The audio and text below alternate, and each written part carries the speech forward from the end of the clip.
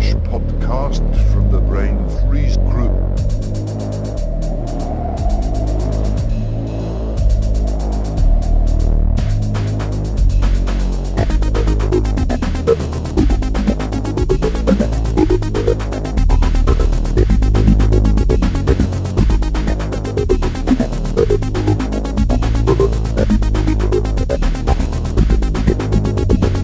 Another fresh podcast from the Brain Freeze Group.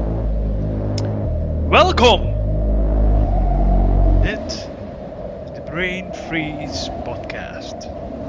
Wij eten, slapen, dromen en schijten comics. Hij kijkt je aan en heeft al 1000 manieren gevonden om je mateloos te irriteren. No. Want je moet weten dat eigenlijk die dingen die jij denkt te weten, die kloppen niet. Want ik weet het beter. Ja. Bullshit. Ik ben ook een erg wild katje. Miauwteren. Miaurten. Dat kan ik niet hoor. Bangkok Maarten van. The original. OG Bangkok. OG Bangkok, bitch. Enfin, ooit. Ja. En het Shizzle my nizzle note. Quadruple my shizzle. Geen witte neger uithangen. Niemand houdt van een blanke neger, Maarten. What's your problem, yo? Oh, good God. You feel me? OG Luke. Oké, dus ooit, want het blijkt letterlijk een eeuwigheid geleden, was Wildstorm de sales chart topper.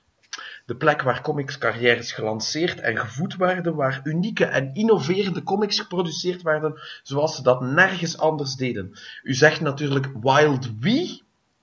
En mede omdat ze nog eens een poging doen tot Lazarus-effect van Wildstorm en simpelweg omdat Wildstorm niet mag vergeten worden. Tijd voor een uurtje emmeren met Nout. Iets zegt me dat hij daar lang over heeft nagedacht en nu is hij super content dat hij dat mag opschrijven hier en uitspreken voor jullie allemaal. Emmeren met noot.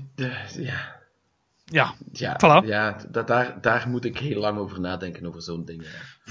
Dus, maar, dus altijd... letterlijk een dagtaak. Net zoals het letterlijk een eeuwigheid geleden is. Oké, 20 jaar, dat is nu al een eeuwigheid. Heb je dat goed gehoord? Ja, dat is maar een fractie van jouw leven als het is al, maar... Ja, dat is juist daarom. Ja. I'm so old. Een vijfde van jouw leven. Respect my authority! Grandpa note. Nee, we hadden het daar pas over het feit dat we deze podcast 40 jaar later nog zullen doen. En Nobody dat we dan, knows what you're talking about. Op deze manier zullen praten en onze gebed verliezen tijdens de podcast. Jij klinkt als die ouwert uit Fort Boyard. Omdat ik aan het kakken ben en aan het praten tegelijkertijd. Is dat niet de hele tijd? Ja, dat is de Is dat hele niet tijd. elke is de podcast niet gewoon jouw enige manier om nog aan darmtransit te doen? Dat is ook de enige plaats en tijd wanneer dat ik het effectief relaxed genoeg ben om het kwijt te krijgen. Het is ook de enige plaats waar mensen jou met rust laten, dus je moet sowieso al op het toilet gaan zitten. Maar Met die laptop zo wanhopig balanceren op de lavabo. Nee, ik heb zo'n stoel met een gat erin en ik zet er gewoon een vuilniszak daaronder. Vuilniszak? Oké. Ja. Dat werkt hoor. Ja, maar dat is gewoon voor jouw laaghangende ballen toch, hè, die vuilniszak? Mom! I need the shit! Je hebt weer te veel naar de last podcast on the left geluisterd, lijkt me. Nee, het was dit keer de South Park, hè. Dat is Okay. de aflevering met Make Love Not Warcraft. Ja, oké. Ja, Oké. ja. Ik weet ook andere dingen hoor. Listen, you have a script. Oké. Maar ik negeer altijd alles wat hij zegt. Wat dat Nout zegt, want dat is beter voor mijn portemonnee. We lazen lekkere comics. En straks vertel je wat. Maar eerst Eindelijk is er een identificeerbare reden waarom Oh ik God. altijd met een erectie zit tijdens elke podcast. This voice of yours is going the wrong way now. Oh, Luisteraars, nu weet je dus ook de seksstem van Maarten. dat is de stem. Dit is de wanneer ik stem mee- waarmee hij zijn vrouw heeft gewonnen. Zijn vrouw is doofstom en blind. God have mercy dood. on her soul. Dat is mijn It's a dirty job, but somebody had to do it. Het is mijn verjaardagstem. In de zoo zijn er ook mensen en die hun taak bestaat erin olifanten te masturberen. Really? Tot climax. Dus jij beweert dat jij een leraar bent.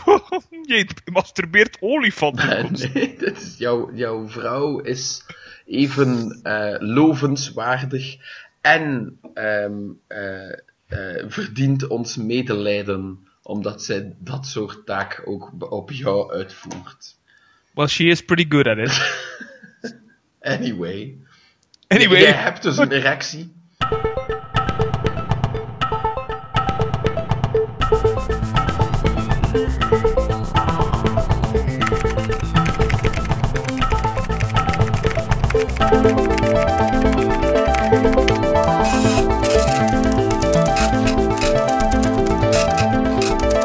Het beste nieuws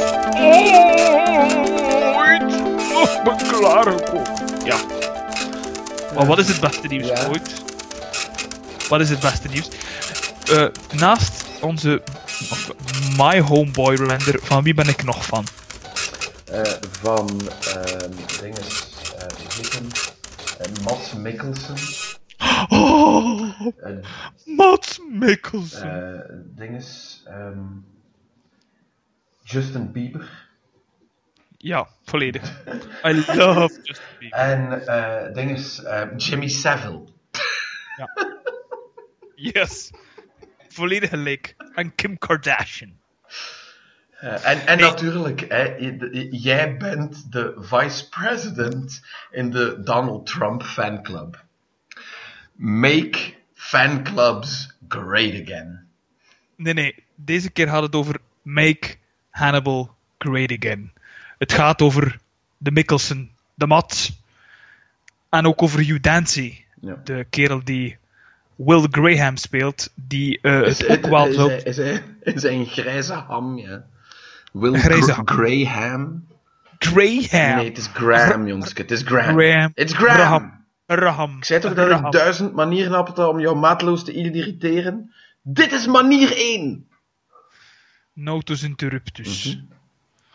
Nee, de serie Hannibal is inmiddels al, denk ik, 2 jaar, 3 jaar gedaan. Voor mij is Kan dat dat? 20 minuten. Bij jou is 20 minuten, ja, maar je moet het verdomme nou uitkijken. Het is geëindigd met seizoen 3, en dat was de Red Dragon verhaallijn. Hannibal heeft altijd wel een mooie aanhang gekend, een aantal goede fans, maar blijkbaar niet genoeg. Het is ook een beetje een aparte Maar sfeer. dat werd ook Een aparte serie, ja, moet je dat zeggen. werd ook uitgezonden op NBC, die nog nooit een reden hebben moeten geven om iets te cancelen, ook al was het ongeveer het beste in heel hun programmatie. Ja, is ook heel het lang... was ook niet meteen het soort reeks waarbij je dacht van, oh ja, NBC, 30 Rock, Ja, zoiets. Modern Family en Hannibal, natuurlijk. Kom, mijn lieve kindjes, we zullen samen naar Hannibal kijken. Nee, Kijk, dit is hoe je champignons kweekt. doe het bij Educatief, hè? bij de oudere mensen. We- Die we- moet je pensioen toch betalen. Wil jij ook eens mijn cello zien? Als je hem niet begrijpt, ga nu die 3 seizoenen gaan bekijken. Hè. Ik ga het niet nog een keer uitleggen. Hè. En nee, je hebt niks beters te doen in je leven. Er zijn geen excuses om het niet te zien. Niks, nul, nada. Allee. Nee, ja, er is al heel lang vraag naar een vervolg op Hannibal. Amazon had blijkbaar niet direct interesse. Netflix ook niet. Kan natuurlijk nog altijd komen. Brian Fuller wil de serie afmaken. ofwel toch de bestaande verhalen aflopen, waaronder Silence of the Lambs natuurlijk. The Silence of the what? Silence of the Lambs! Oké. The Lambs! Niet de lamps, hè. The lamps running away. I can hear them screaming, Clarice. Lamps. Those fucking Philips lamps. Oh, good god. Nee, inderdaad, hij wou dus de Silence of the Lambs afwerken en nog Hannibal zelf, ofwel het vervolg erop. En hij denkt van, als hij dat kan doen, zal dat waarschijnlijk eerder miniseries zijn, die niet opeenvolgend zijn, dus niet direct het jaar daarna het vervolg, maar met een aantal jaar ertussen. Dus en Hugh Dancy, dus hij wil eigenlijk gewoon iets langer dan speelfilms maken. Het is eigenlijk een beetje de natuurlijke evolutie die je sowieso aan het merken bent, waarbij de klassieke Hollywood, de bioscoopfilms, eigenlijk vaak minder interessant zijn en minder publiek kunnen trekken dan de nieuwe televisiereeksen. Series sowieso. Ja. Het is de golden age momenteel qua tv-series. Toch een klein beetje, hè? Toch wel een... er komt maandelijks nieuwe series. Ik ben al helemaal niet meer mee. Er zit ook veel meer kwaliteit in volgens mij. Maar vind maar een keer tijd om het allemaal te zien. Nu, wat hem wel opvalt is dat het Westworld was ook de serie waar we een aantal episodes eerder over gesproken hebben. Beluister die handel. Valt het ook op dat zij ook een jaar tussen laten. Hè? Dus, het vervolg op Westworld komt ook pas in 2018. Ja, maar de Westworld is niet bepaald goedkoop. En, nee, want dat vraag ik me af of dat voor sommige series dan toch een methode is om het wel levend te houden. Uiteindelijk, het heeft gewoon ook precies omdat het... wat is dat dan? Is dat dan episodisch of serieel? Dus eerder episodisch, hè? Ja. Maar serieel betekent dat elke episode zo'n beetje een verhaal is, terwijl het serieel is dat het verhaal door de hele reeks... Nee, het is serieel. Ja, ja. Wel, maar precies omdat dat het geval is, heeft het ook een langer shelf life. Zoveel jaar nadien kan je nog altijd een volledig, of deel van van een langer verhaal bekijken. Iets wat precies het publiek momenteel keihard aanspreekt. En dan, als je dan bovendien ook die productie wat langer uitrekt, kan daar meer budget voor gevonden worden, omdat er nog altijd opbrengsten zijn van verkoop aan andere netwerken en internationale substituten voor HBO en dat soort dingen. Hè. Ja, Hannibal was wel een serie die niet volledig betaald werd door het netwerk alleen. Ja, door het netwerk alleen. Blijkbaar ook inkomsten van... Ja, geen idee van waar het precies kwam, maar er waren verschillende verenigingen die effectief meededen. Dus daarom was het altijd zo, of dachten de meesten van, dit zal waarschijnlijk niet direct gecanceld worden. Maar toch, blijkbaar, ja. Spijtig, want op zich was het wel een gesloten einde, of zou je het wel als een gesloten einde kunnen zien. Maar ik had wel graag zo de Brian Fuller zijn versie van Silence of the Lambs willen zien. Zijn versie van Buffalo Bill bijvoorbeeld. Ja.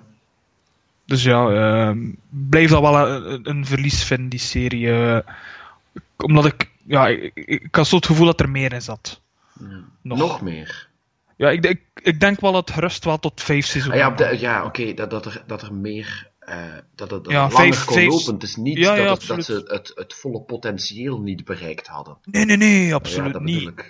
Ik denk, als je een serie bekijkt dat ergens over seriemoordenaars gaat, en ik vind dat persoonlijk nog altijd de beste adaptatie. Niet buiten zelf mijn liefde voor Mats gerekend, alhoewel dat ik hem hier schitterend vind. Vind ik dat de beste versie van Hannibal dat er bestaat. Ja. Ik vind dat beter dan de films persoonlijk nog. Ook al zijn die ook nog altijd heel goed. Pas op, zeker Silence of the Lambs. Dat is een heel goede film. Je bent daar weer met je lampen, hè? Silence of the Philips lamps. No, those phosphorescents. Watch out for the phosphorescents. Max, zorg ervoor dat het ledlampen zijn, anders kost het ik ons vond te hem, veel. ik vond hem uiteraard is hij een powerhouse acteur, Jim Mickelson, maar ik zou het niet erg gevonden hebben als hij een dialoogcoach had gehad, want tegenwoordig is het iets minder erg, maar in Hannibal kon hij toch wel een eindje wegmompelen dat je echt geen bal verstond van wat hij aan het zeggen was. Hè. Maar je snapt er niks van. Because he mumbles. No, he doesn't. He doesn't. He doesn't mumble. He whispers mumble. like an angel. Voor mij is dat wel zo. Dat is ook zo klinkt dat in mijn oor. Fanboys, Je begrijpt mij ja. niet. Je begrijpt mij niet. Ja, maar dat is zeker. Maar dat Je is gaat omdat... mijn directie er niet van mij afnemen. Dat is mijn vrouw haar taak. Mijn man-crush. Ja, zoiets. Ja, het is spijtig. Maar hopelijk wordt het ooit een keer terug opgepikt. We zullen zien. Ja. We gaan het daarbij houden wat het nieuws betreft. Veel nieuws is echt tegenwoordig. Och, ja, er is wel... vorige week hadden we dat ook al gedaan. En deze keer doe ik het ook nog eens met een andere Kickstarter. Die volledig relevant is met waar we het over zullen hebben. Namelijk, op Kickstarter is er iets dat Wild Times, An Oral History of Wildstorm Studios Gewoon een mooi is. bruggetje. Goed, hè? Mooi. Straf, hè? Mooi. Je zou denken Echt een dat bruggenbouwer als ben jij. ik niet zo geraakt was door seniliteit, dat ik dat zelfs in het script had gezet. Ja, het zat er zelf niet in. Het is gewoon out of the head. Ja, of zoiets. Het is een gast die daar een jaar of 4 mee begonnen is. Met een hele race aan creators die voor Wildstorm en voor Jim Lee hadden gewerkt. Heeft geïnterviewd.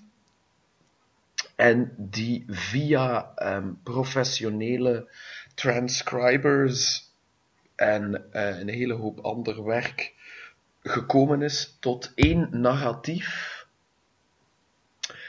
maar volledig verteld door de betrokken personen. Dus het leest als een chronologische geschiedenis, een beetje zoals documentaires, waarbij er dus ook vaak niet echt vragen gesteld worden, maar je eigenlijk gewoon alles zo'n beetje thematisch verzameld wordt. Dus als, ik zeg maar iets, als het gaat over helemaal de beginjaren, de opstart van Wildstorm, dan heb je waarschijnlijk Jim Lee en een paar van zijn editors en hoe heet hem? Brandon Choi. Dat was zijn schrijver helemaal in het begin. En nog zo'n paar andere gasten. En je leest dat dan alsof zij op elkaar ook inspelen en elk hun kant van het verhaal vertellen.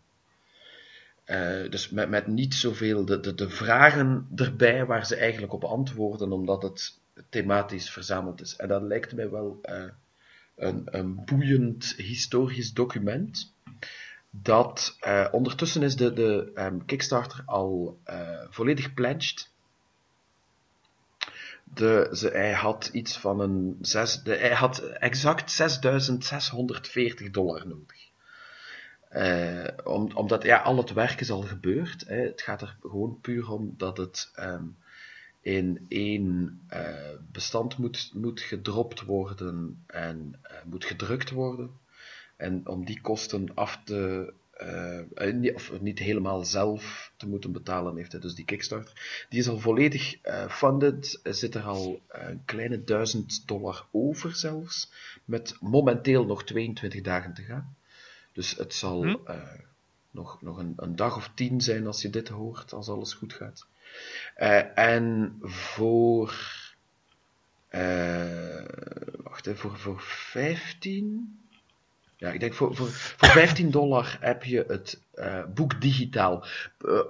Omdat dit eigenlijk een fanproject is, zal er zo goed als geen Wildstorm artwork gebruikt worden. Het is dus eigenlijk gewoon het manuscript dat je leest. En omdat het niet bepaald goedkoop is om zo'n ding te laten versturen, heb ik besloten ook om het hier cheap te houden en gewoon voor het minimum voor het boek zelf te gaan. Dus $15 heb je het boek digitaal.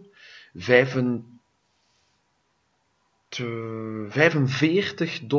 kost het je om het internationaal te laten verschepen. En ja, die $30 verzending. En ja, het is natuurlijk een fysiek boek, hè, dus het zal iets van een $20 verzending, 25 voor het boek zijn of zoiets, maar dat vind ik net een beetje te veel. En het is iets, ja, ik hoef daar geen fysiek exemplaar van te hebben. Dat is nu nog iets dat ik wel op de computer zal kunnen lezen, denk ik. Het is effectief gewoon een boek eigenlijk, hè? Daar gaat het eigenlijk om, hè. Ja. Er is geen... precies omdat het op die manier samengesteld wordt. Want ik zat eerst te denken van ja, de audiobestanden zouden mij wel interesseren, maar precies omdat hij het op die manier opstelt, is het minder werkbaar. Of zou dat nog veel meer tijd en moeite kosten om dat allemaal te monteren in een audiobestand? En zou dat waarschijnlijk ook niet zo goed werken, want ja, dat transcriben van die interviews, daar neem je wel een klein beetje licentie om het narratief wat coherent te maken. Hè. Zonder woorden in de mond te leggen, zal waarschijnlijk hier en daar, waar misschien de vraag die gesteld wordt, bijvoorbeeld geïncorporeerd worden in de eerste 2 of 3 regels van wat die gast dan vertelt. Zoiets. Ja, ik weet dat de 2000 AD doet dat ook wel regelmatig. Ja. Zo'n history, of de opstart van 2000 AD, want dat is dan effectief wel licensed met foto's en zo erbij. Dat is zij die het ook zelf doen. Hè. Dit is gewoon in de wol of door de wol, dat kan ik nooit onthouden, een geverfde fan die conventies en store signings en andere locaties is afgeschuimd op zoek naar die creators om het hele verhaal van hen te kunnen uit het mond van het paard te kunnen krijgen. En hij heeft een lijst van al de creators die hij al geïnterviewd heeft erop staan. En het is echt de moeite. Het gaat ver voorbij de 30. En de belangrijkste zitten er niet op. Iedereen weet dat ik een complete Warren Ellis hoer ben. En die staat er bijvoorbeeld niet bij.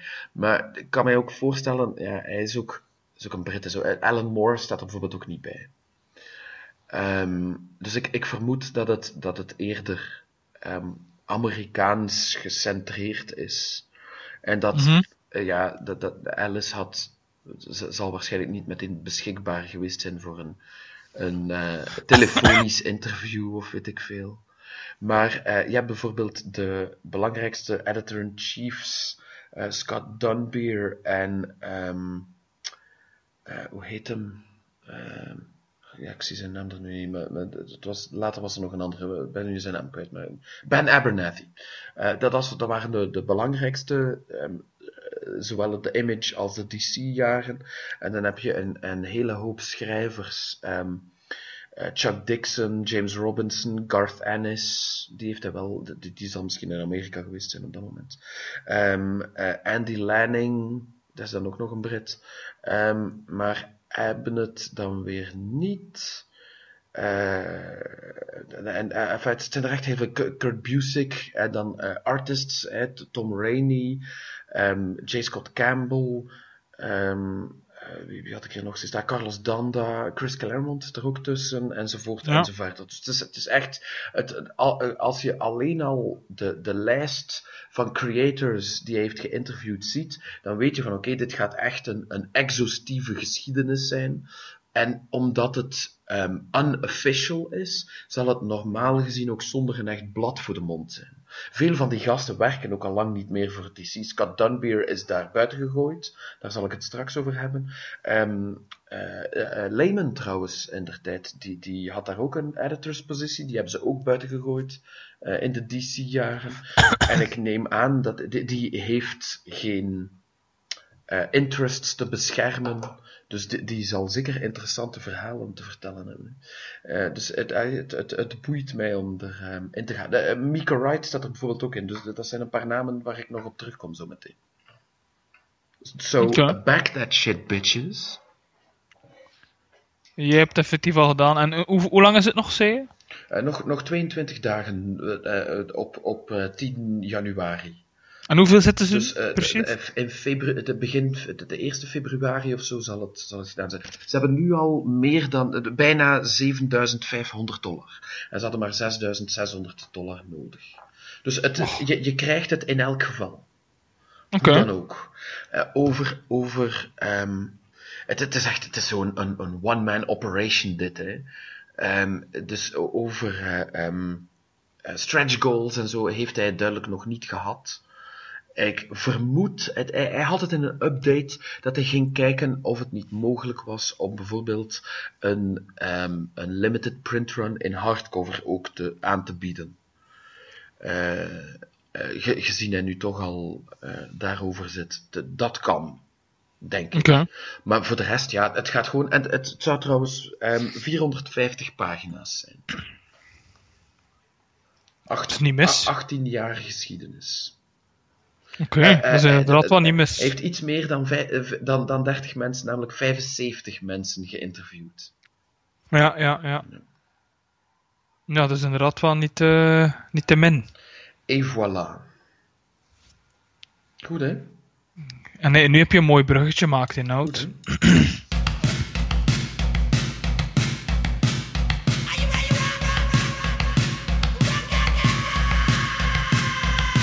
Ja, want we zullen het dus hebben over wijlen Pablo en mijn waarschijnlijk favoriete imprint indertijd bij Image en nadien helaas bij DC, maar daar kom ik meteen op terug. Wildstorm, de studio van Jim Lee, die hij uitbouwde tot een publishing powerhouse. Wacht, eventjes de intro ja. hiertoe, Noot. Wildstorm, doom doom, doom doom, you make my heart sing, doom doom, doom doom, you make everything. Wildstorm, you make my heart gorm? Ja, zoiets. You make my heart worm. Wildstorm. Wildstorm, you make my heart worm. Het moet erbij. Wildstorm und Drang. Wildstorm, I think I love you. I think I love you. I think I love I you. love you, Wildstorm. Jij hebt daar zeker van... Laten we het... in het begin was er alleen maar de Wildstorm Universe. Eigenlijk heet het ook Wildstorm, omdat de 2 initiële titels van op dat moment eigenlijk gewoon de losse creator studio Wildcats en Stormwatch waren. En Wild en Storm bij elkaar geeft Wildstorm. Yeah. Ja. Beter dan... Wow. Beter dan Top Cow. Hij klinkt ook niet slecht, hè, Wildstorm. Ja, alles is beter dan Top Cow. Ja, nee, dat klinkt echt niet slecht, dat is waar. Zoals ik in de vorige episode ook al, denk ik, eventjes heb gezegd, Wildcats was eigenlijk gewoon een X-Men-clone. En Stormwatch was een soort van... JLA via de Avengers. Ik denk eerder... Ja, het waren de krachtigste, de grootste superpowers van dat universum die in Wildstorm zaten. Ze waren ook zo... ze hadden een sanction van... Was het nu de United Nations? Ik denk het. Dus ook iets wat een tijdje met JLA, ook al heette ze Justice League of America, Hoewel, nee, dat was dan eerder Avengers. Hè. Dus het is op die manier dat ik een beetje aan Avengers dacht. Maar Ja. JLA is dan weer... Die hebben op een bepaald moment, of hebben dan misschien zelfs nog steeds, een basis op de maan, of toch in een baan om de aarde. En, In een satelliet daar, of hoe Ja, noemt dat? ja, Een ja. station daar. Ja, de ruimtestation. Hoe noemt dat Ik dacht weer? dat het op een gegeven moment op de maan was, maar ik kan me vergissen. Ja? Bij JLA, ja. En Wildstorm had dat dan ook. Ah ja, Justice League of America, ja, dat is, ja. Ja, ten tijde Morrison bijvoorbeeld, en die had dat ook niet uitgevonden. Ik denk dat dat op dat moment gewoon al was. Ze waren niet bijster origineel en eigenlijk ook niet bijster goed. Maar het was iets om je mee bezig te houden. Hè. Het was iets anders en het was op het toppunt van de populariteit van Jim Lee. Die had geen goede schrijver nodig om ergens tussen 3/4 en 1 miljoen te kunnen verkopen, denk ik dat het bij momenten wel was. Mhm. Op dat moment was het echt wel, ja, dat was het niet meer dan dat. Was er misschien hier en daar nog wel een miniserie of een one-shot ertussen. En uiteindelijk is dat gaan evolueren naar effectief het universum. En zijn ze ook serieuze schrijvers vooral. Want het bleef een artist studio. En hij trok ook talent aan dat zo niet in zijn stijl, toch in zijn sensibilities tekende. En dan denk ik bijvoorbeeld, die Stormwatch werd door, ik geloof, Trevor Scott getekend. En dat was een beetje een Jim Lee-kloon. Wildcats startte als een miniserie. En dan kwam er een tweede miniserie, die Wildcats Trilogy, van toevallig 3 nummertjes. Kwam daartussen, maar die was dan getekend door Jay Lee. En Jay Lee en Jim Lee, dat was niet... Confusing, all those Lees. Ja, jong. That's racist. You're racist. I'm racist.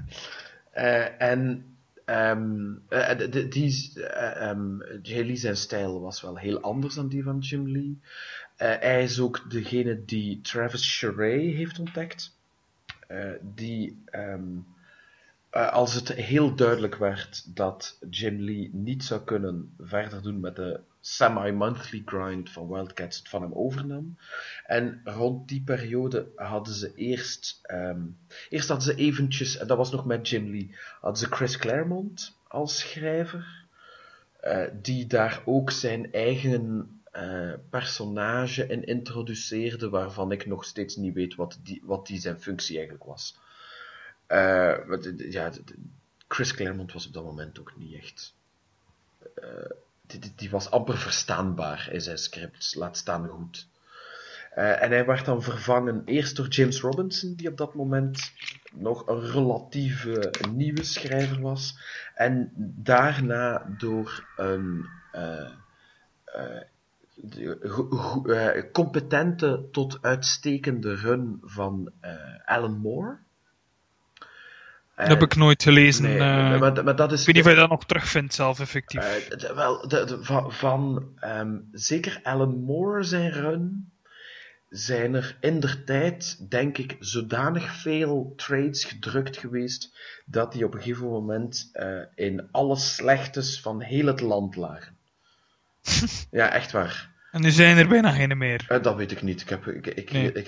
Die brug is wel, dus al. Maar goed, dat doet er niet toe. Nee, nog niet zo lang geleden ben ik die nog wat... In elk geval, als je die tegenkomt, verzet ze die vaak voor heel weinig geld. En blijft... Ja, het is zeker niet slecht. Ik heb al heel eventjes sidetrack. Ik heb al onlangs top 10 besteld van Alan. Dat is ABC Comics. Daar kom ik zo meteen toe. 12 issues of zo is dat? Ja, en dan een miniserie Beyond the Furthest Precinct die je niet hoeft te lezen, maar een andere miniserie die Smacks heet, die moet je wel in je bezit hebben. En dan ook nog The 49ers.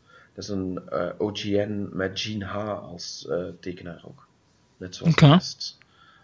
Smax was trouwens getekend door Zander Cannon, de meest ondergewaardeerde cartoonist in comics van dit moment. Ook al... Kaiju Max! Exactly. En Hack. Ja, onder andere. Replacement God, maar dat is ook van voor jouw tijd. Maar dus Alles is van voor mijn tijd. Nadat Wildstorm bij DC zat, hebben ze zowel James Robinson als Alan Moore zijn run, of hun runs, ook nog eens gebundeld. Ik vermoed dat hij die wel nog hier en daar zal kunnen krijgen. Het is in elk geval de moeite. En Alan Moore bouwt daar verder op de mythologie van de Demonites en de Cherubim. Wat twee rassen zijn die in een soort eeuwige oorlog met elkaar lagen, tot ver buiten de homeworlds. En dat is eigenlijk ook wat de Wildcats zijn. Dat zijn nazaten van die Cherubim die vechten tegen de Demonites. En Demonites zijn zo'n soort van, ja, zo generische-achtige brood aliens. Wat dat mij dan wel niet andere mensen, zeker is, yeah. dat komt dan bijvoorbeeld toch helemaal niet voor in Allison Run. Maar Alice doet geen Wildcats. Settle down. Oh ja, dat hij voor Stormwatch bezig was. Okay. Nee. Het zit er ergens wel misschien een klein beetje op de achtergrond. Maar ik denk dat op dat moment geen van zijn Stormwatch-leden ook een Demonite of een Cherubim is. Maar enfin, de twist die Alan Moore introduceert is dat de oorlog die de Wildcats en die Demonites uitvechten op aarde, dat die ondertussen al 100 jaar beslecht is op de homeworld, maar dat die informatie nooit de outlying colonies bereikt heeft. Dus ze vochten eigenlijk voor niks. En daar zit dan ook nog, daar zit dan wel nog wat anders tussen, maar was wel in orde. En dan is er een periode waar ze een beetje in middelmatigheid verzinken over de hele lijn. Want ondertussen hebben ze een paar titels meer waar ik niet meteen veel informatie over kan geven, omdat ik die niet heb gelezen, omdat daar ook weinig blijvende waarde aan zat. Er zit een stuk... Allee, kom nou. Nee, maar dat is gewoon zo zoetje. We moeten er niks van begin maar te lezen. Het is net zoals met Stormwatch. Het eerste nummer van Stormwatch dat ik heb gelezen was nummer 37. Want dat was het eerste nummer door Warren Ellis. Die zo goed als alles wat er voorkwam op een paar basisconcepten en een deel van het roster heeft in een live pod in de wijdse ruimte heeft geschoten, want dat interesseerde hem niet. En gelijk had hij. Om er toe te komen, om dat ook een unieke titel, een titel met een identiteit van te maken. De Wildcat na Alan Moore werd overgenomen door Scott Peterson, die eigenlijk ook een editor was. En is, denk ik, een van de eerste dingen die Ed Benes heeft getekend, als die naam jou iets zegt. Die heeft nadien nog Birds of Prey met Gail Simone gedaan. Maar dat was ook een stijl... Ja, dat was dan meer de Gen 13 J. Scott Campbell stijl. Die mij nog steeds niet interesseert. En ik denk dat de verhalen die daarin werden verteld ook niet voor mij bedoeld waren. Zij hebben dan zo'n run van ook een nummer of 20. En rond nummer 50... gaan ze naar een relaunch waarbij de schrijvers van de voorbije... nummer 50 van Wildcats ook weer. De voorbije schrijvers komen terug voor een kort verhaal waar ze zo'n beetje hun plotlijnen in afronden. En er is een soort van lancering naar de nieuwe titel. En die nieuwe titel ging zijn... Scott Lobdell en Travis Charest samen. En dat was een goed idee, behalve dat Travis Charest de volle 2,5 nummers heeft getekend. Dat was een nummer 1 bij. En dan, daar zat wat vroeg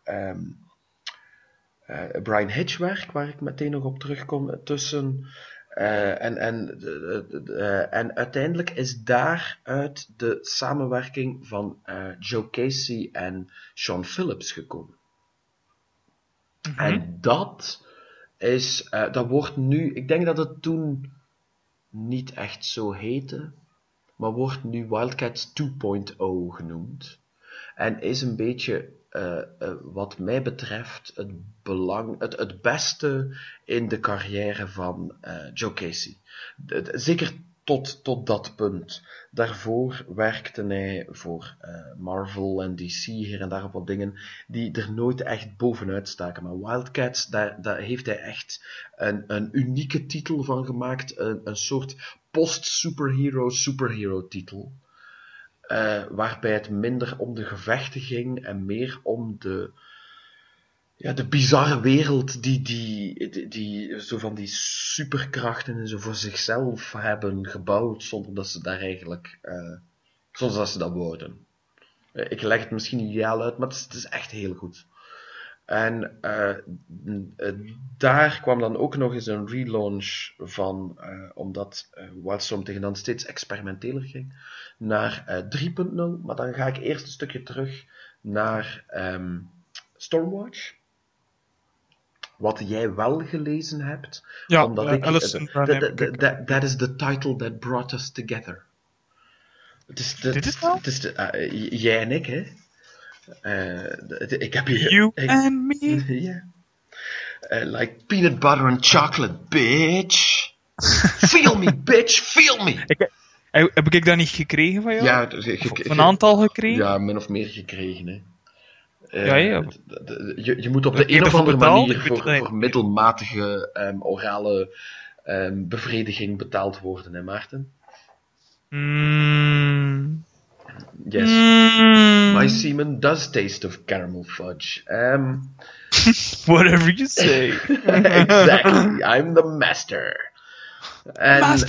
Master. Ja. Jong. En dus Stormwatch is eigenlijk het begin van hoe het Wildstorm Universe vanaf dan zou zijn en wat het Wildstorm Universe ook de powerhouse heeft gemaakt die het tot een bepaald punt was. Want daarvoor was het eigenlijk maar zo'n beetje een slabakkende collectie titels die wel in hetzelfde universum rondhokten, maar eigenlijk niet echt goed wisten wat ze met elkaar moesten aanvangen. Jet 13 was heel populair, maar dat was vooral aan J. Scott Campbell gelegen en niet zozeer een beetje ook aan die personages. Maar van zodra die in handen van andere creators waren, had dat nefaste gevolgen voor de verkoopcijfers. Bij Stormwatch had eigenlijk niemand een goed idee van wat ze daar eigenlijk mee wouden aanvangen, tot Warren Ellis er zich mee bezig hield en het echt wel een superpowered spy, covert ops, paramilitary boek van gemaakt heeft. Ja. Waar hij een paar van zijn op dat moment pet concepts in introduceerde, of in herintroduceerde zelfs. Want bijvoorbeeld, maar Engineer die komt eigenlijk pas. Is Engineer al, want Stormwatch is bij mij al een beetje langer geleden dat ik het nog eens las. Zit die al in Stormwatch of komt die effectief pas in Authority aan bod? Nog me nu weer aan bedenken wie dat is. Engineer is die jaar bloed bestaat uit nanomachines. Die kan zo van die wapens maken, is helemaal van chroom gemaakt. Op een gegeven moment lijkt het dat, ik denk het niet, maar het is ook alweer meer dan een jaar geleden. Dus. Meer dan een jaar. En ik ben Cindy. Maar goed, het onthoud niet alles inhoud. het concept van de engineer bijvoorbeeld, dat had hij alles ehm, eh, van zich afgeschreven in een backup story in een 2099 Unlimited voor Marvel. Maar dat heeft hij vrolijk met zich meegenomen. Waarom zouden ze hem dat weigeren? Hè? En The Spirit of the 20th Century, dat was ook zoiets waar hij op dat moment mee zat. En dat heeft hij eigenlijk zelfs 2 keer gedaan. 1 keer in Planetary, waar we het al genoeg over gehad hebben in een andere podcast. En ook, dus ook 1 moet er altijd keer lezen. in Stormwatch, wat hij ook meeneemt naar The Authority als Jenny Sparks. In Planetary is het dan Snow. En dan heeft hij de God of Cities, John Hawksmoor, met, die ontvoerd is door aliens en dan wordt aangepast zodat hij alleen maar in steden functioneert, maar daar ook mee kan communiceren. Dus, het zijn zo van die supercoole science fiction high concepts, zoals je die eigenlijk op dat moment nog nooit in comics had gezien.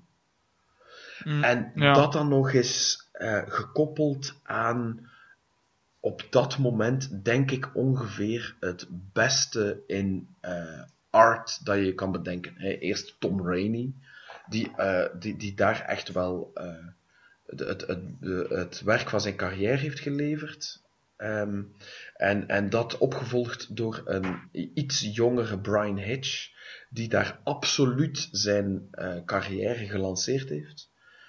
Als er één creator van de jaren 90 is waar je naar kan wijzen van kijk, die heeft nu eens alles wat hem in de schoot werd geworpen met beide handen aangegrepen, dan is het wel Bryan Hitch. En more power to him.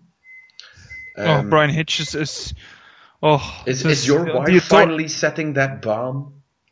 Yes, she's gonna blow me up! She's gonna blow me up! She's gonna blow me up! Nee, ze hoopt dat ze eigenlijk van jouw stem ook zo verlost is door... Wiep, wiep. Nee, die Authority is... Wauw. En Bryan Hitch is eigenlijk... stop met te schrijven, gast, en tekent wat meer. Ja. Snap je? Maar je snapt ook waarom dat niet onmiddellijk opnieuw gaat gebeuren. Bovendien, maar enfin, dat is een ander verhaal. Net zoals Miracle Man, waar ik het vorige keer bij gelezen over had.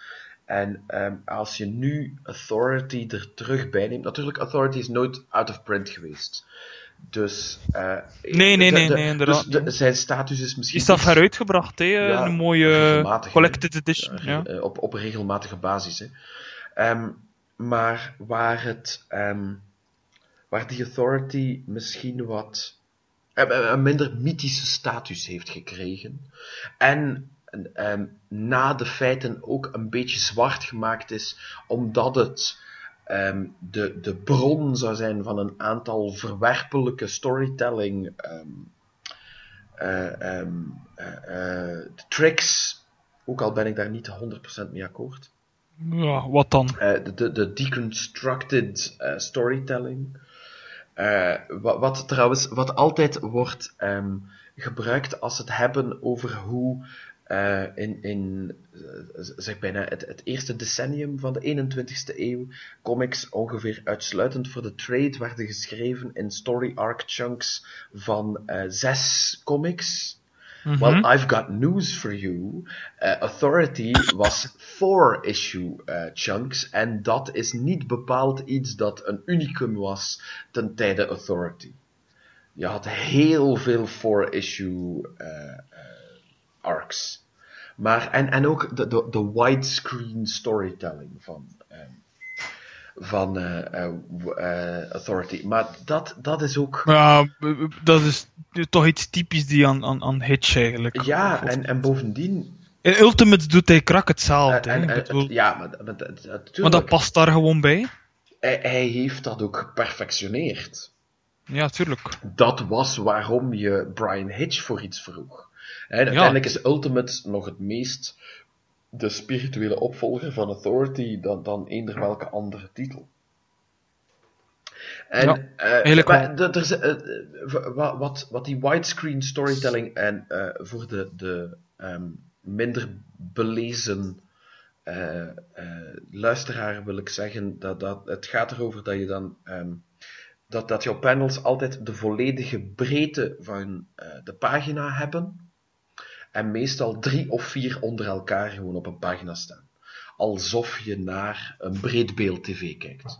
Of op dat moment, want toen waren er nog niet zoveel breedbeeld tv's, naar een cinemascherm. Het is een beetje cinematisch, vind ik. Wel, dat is, dat proberen Maar ze ik vind, te emuleren. De ene doet dat al beter. En op een bepaald moment was dat wat je quasi overal zag. Ja, maar In comics. Hitch was wel heel goed daarin. Ja, of is daar heel goed in. Maar Authority was ook het soort titel waar dat perfect op paste, waar dat de ideale innovatie ervoor was.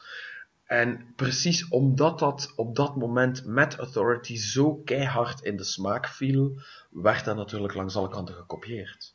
Dus het is ook logisch. Tuurlijk, ja. Maar goed, de decompressed storytelling. Er zijn er anderen die daar veel meer schuldig aan zijn dan Warren Ellis. En zeker Warren Ellis ten tijde Authority. Want ik zou niet zeggen dat je weinig verhaal voor je page count krijgt in die 12 nummers Authority. Toch? Ik ga wel eerlijk zeggen dat ik uiteindelijk, als ik moet kiezen, zal ik eerder die Authority kiezen. Dan Stormwatch. Ja, ik denk, het zal wel eerder iets te maken hebben met die art van Brian Hitch. Maar daar was hij echt, daar zat hij echt op het toppunt van zijn kunnen. Hij was op dreef, Hij was al een beetje warm gelopen, ook in zijn samenwerking met Warren Ellis op Stormwatch. En dan waren zij Team Authority gedurende 12 nummers, die ook niet maandelijks zijn uitgekomen. Maar dat kon niemand wat schelen. Maar ik had het gevoel dat hij bij Stormwatch nog een beetje aan het zoeken was. Zo, van wat dat hij precies wou doen. Pas op, het is nog altijd heel goed. Maar ja, die Authority vond ik beter. Als hij door Wildstorm was aangenomen voor Stormwatch, dan was hij eigenlijk van zins, zei hij in elk geval in interviews, om met comics te kappen. Omdat hij beu was dat... Alice? Nee, Alice niet. Alice was nog maar begonnen. Hitch.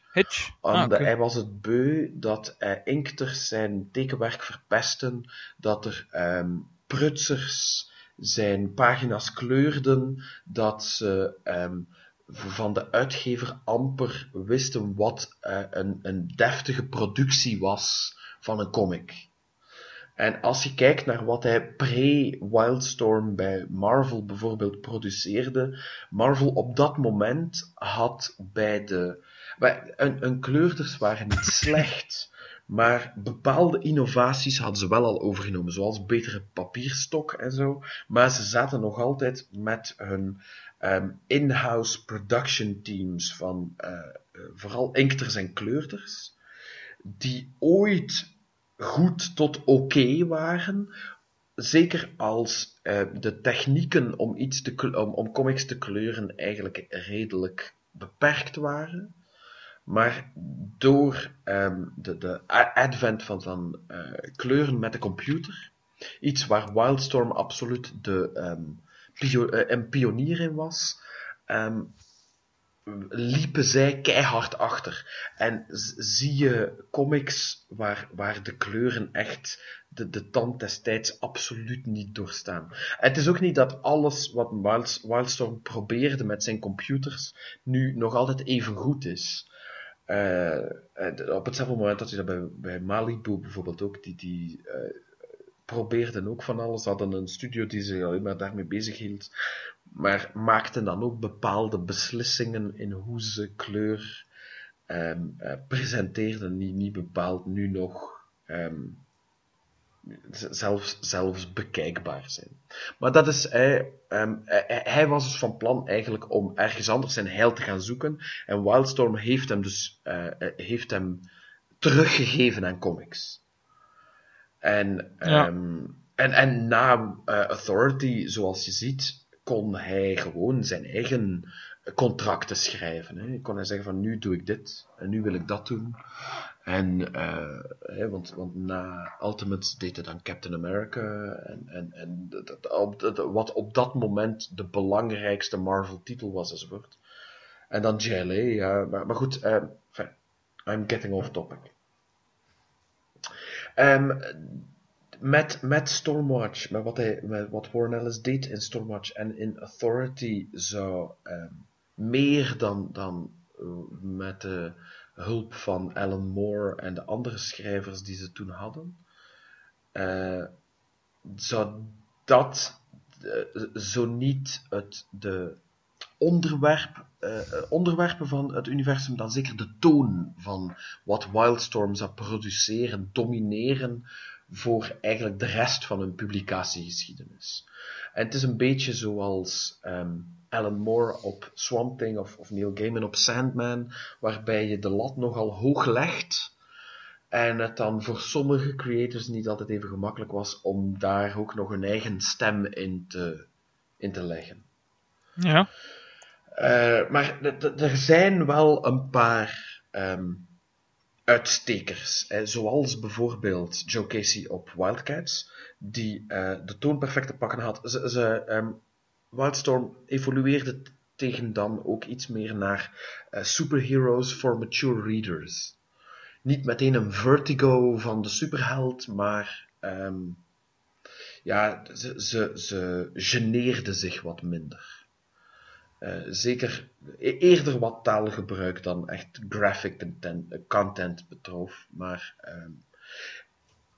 het was iets waar Marvel tegen dan ook wel eens durfde, en met een Max Lane en een paar andere dingen ook durfde het afgooien van het juk van de Comics Code. Zorgde er ook, maar dan heb je natuurlijk een beetje een kantelbeweging, hè? Dat ze helemaal naar de andere kant hellen. En bij Wildstorm was dat, precies ook omdat ze een veel kleinere output hadden, was dat iets gecontroleerder. Bij Marvel toen had je soms wat I can't believe they did this momenten hier en daar. Die eigenlijk niet slecht zijn, hè? Maar misschien een beetje een stijlbreuk hadden soms. Hè. Maar dus die Wildcats was echt iets uniek. Op dat moment werkte ik ook in die comic shop, waar Wildcats bij de best verkochte titels zat. Van de comic shop tenminste. Op dat moment was het niet meer zo populair in de wijdere wereld, blijkbaar. Maar wij zaten een beetje in een bubbel. En wat je daar ook had, daar was ik mee... Was dat effectief populair? Was dat effectief echt wel een raar? Ja, dat was gedurende een periode, was dat zo. Waar ze tegenover elkaar staan, kan ik je ook niet precies meer zeggen. Ik zou dat kunnen nagaan, maar dat is nu niet bepaald.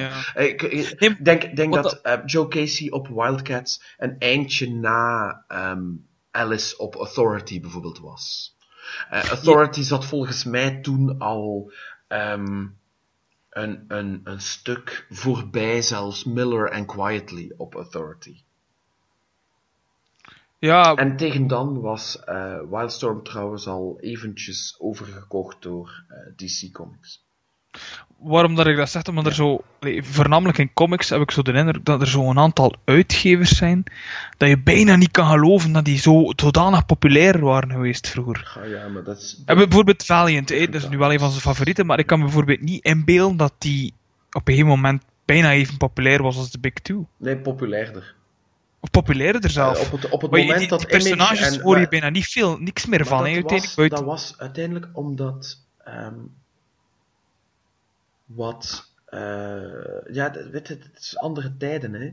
En waar Marvel en DC Marvel was populair meer door wie hun personages deed dan door hun personages. En dus als dat talent iets anders ging doen, dan volgde het publiek hen en niet Spider-Man en Wolverine.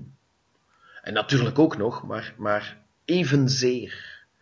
En nu, de relaunch van Valiant vind ik absoluut een succes, maar er is minder interesse, omdat, zeker ook door de Marvel-personages bijvoorbeeld, en Superman en Batman, die zitten veel meer in de public eye, door de tv en de film enzovoort, waardoor de entry van nieuwe lezers eerder bij Marvel en DC zit en veel minder bij de kleinere uitgeverijen. Maar toen was dat iets anders. Ja. Het is een beetje mijn interpretatie. Ik weet niet of het effectief ook klopt. Hè. Maar ik denk dat toen er een beetje een ennui, een fatigue was bij de DC en Marvel publiek, die blij waren om eens iets anders te proberen bij Valiant en bij Image. Snap je? Ja, ik snap het. Maar ja, het is zo raar dat je er zo nu bijna niks meer van terugvindt eigenlijk. Of ja, we hebben natuurlijk nog altijd de Valiant die weer erop gekomen is. Dat je niks terugvindt van Wildstorm heeft zo goed als alles te maken met dat Wildstorm een onderdeel van DC is. En DC had tot, wat is het, februari of maart, dat Warren Ellis nu de relaunch doet, hadden ze er eigenlijk geen interesse in. En was het een beetje om een combinatie van de fans die er wel nog waren, een beetje zoet houden en lipservice geven aan Jim Lee zelf, door hier en daar wel nog een paar van die personages te gebruiken. Ja. Ja, ik vind dat gewoon bizar dat sommige dingen zo vervagen dat je er bijna... Dat is... die nogthans heel succesvol waren in ik tijd. ben momenteel het tweede volume van Crossed Plus 100 aan het lezen, waar dat een heel duidelijk thema van het verhaal is trouwens. Die ebb en flow van alles. Ja. En dat is hier ook zo. Hè. In die periode, begin de jaren 90, was met kop en schouders boven al de rest de absoluut populairste titel X-Men. Waar zit die nu? Zelfs de meest fanatieke X-Men-fans moeten toegeven dat wat er nu gepubliceerd wordt eigenlijk in een van de diepste kwalitatieve dalen van X-Men zit.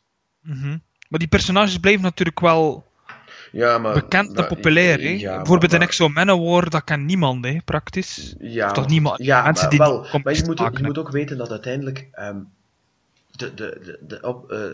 de periode dat Valiant echt populair was, beslaat misschien 5 jaar, als het zoveel is. Dat is iets anders dan 75 jaar Superman. Dat is waar, ja. 75 jaar Superman en een aantal tv-reeksen, een handvol films, meer onderbroeken en beddengoed dan je, dan je in een derde wereldland krijgt. Hè. Ja, inderdaad, dat is hetgeen dat ik mij dan ook bedenk. Even met de merchandising of met de tekenfilms er rond allemaal te maken. Hè. In de public eye blijven. Hè. Ja, hoe lang duurt het? Iets als X-Files bijvoorbeeld. Wat op het moment, de eerste 4 of 5 seizoenen van X-Files, was dat het absoluut populairste op tv. X-Files, man! Een reeks over de meest nerdy fringe stuff die je op dat moment kon vinden, was het meest populaire ooit op tv. Nu. Ja, interesses, de interesse van een publiek kan ook op een seconde veranderen, hè. Op een gegeven moment leek het erop dat het enige wat we nog ooit gingen bekijken op tv Big Brother en Temptation fucking Island ging zijn. Wees blij dat dat niet zo is. Soms het is niet veel beter hoor, momenteel, maar goed. Ja, maar je zei net, we live in a golden age of scripted TV. Ja, maar niet van Vlaamse televisie als Ja, al. maar wie spreekt daar ook over? En bovendien, Big Brother is even Vlaams als Donald Trump. Dat is een Amerikaans concept waar ze gewoon een lokale variant van maken. Hè? En dan zenden ze nog de twee dingen naast elkaar op een gegeven moment uit. Nu heb je The Voice en al die pseudo-talent bullshit, maar ja, uiteindelijk is dat een mutante nonkel van Big Brother.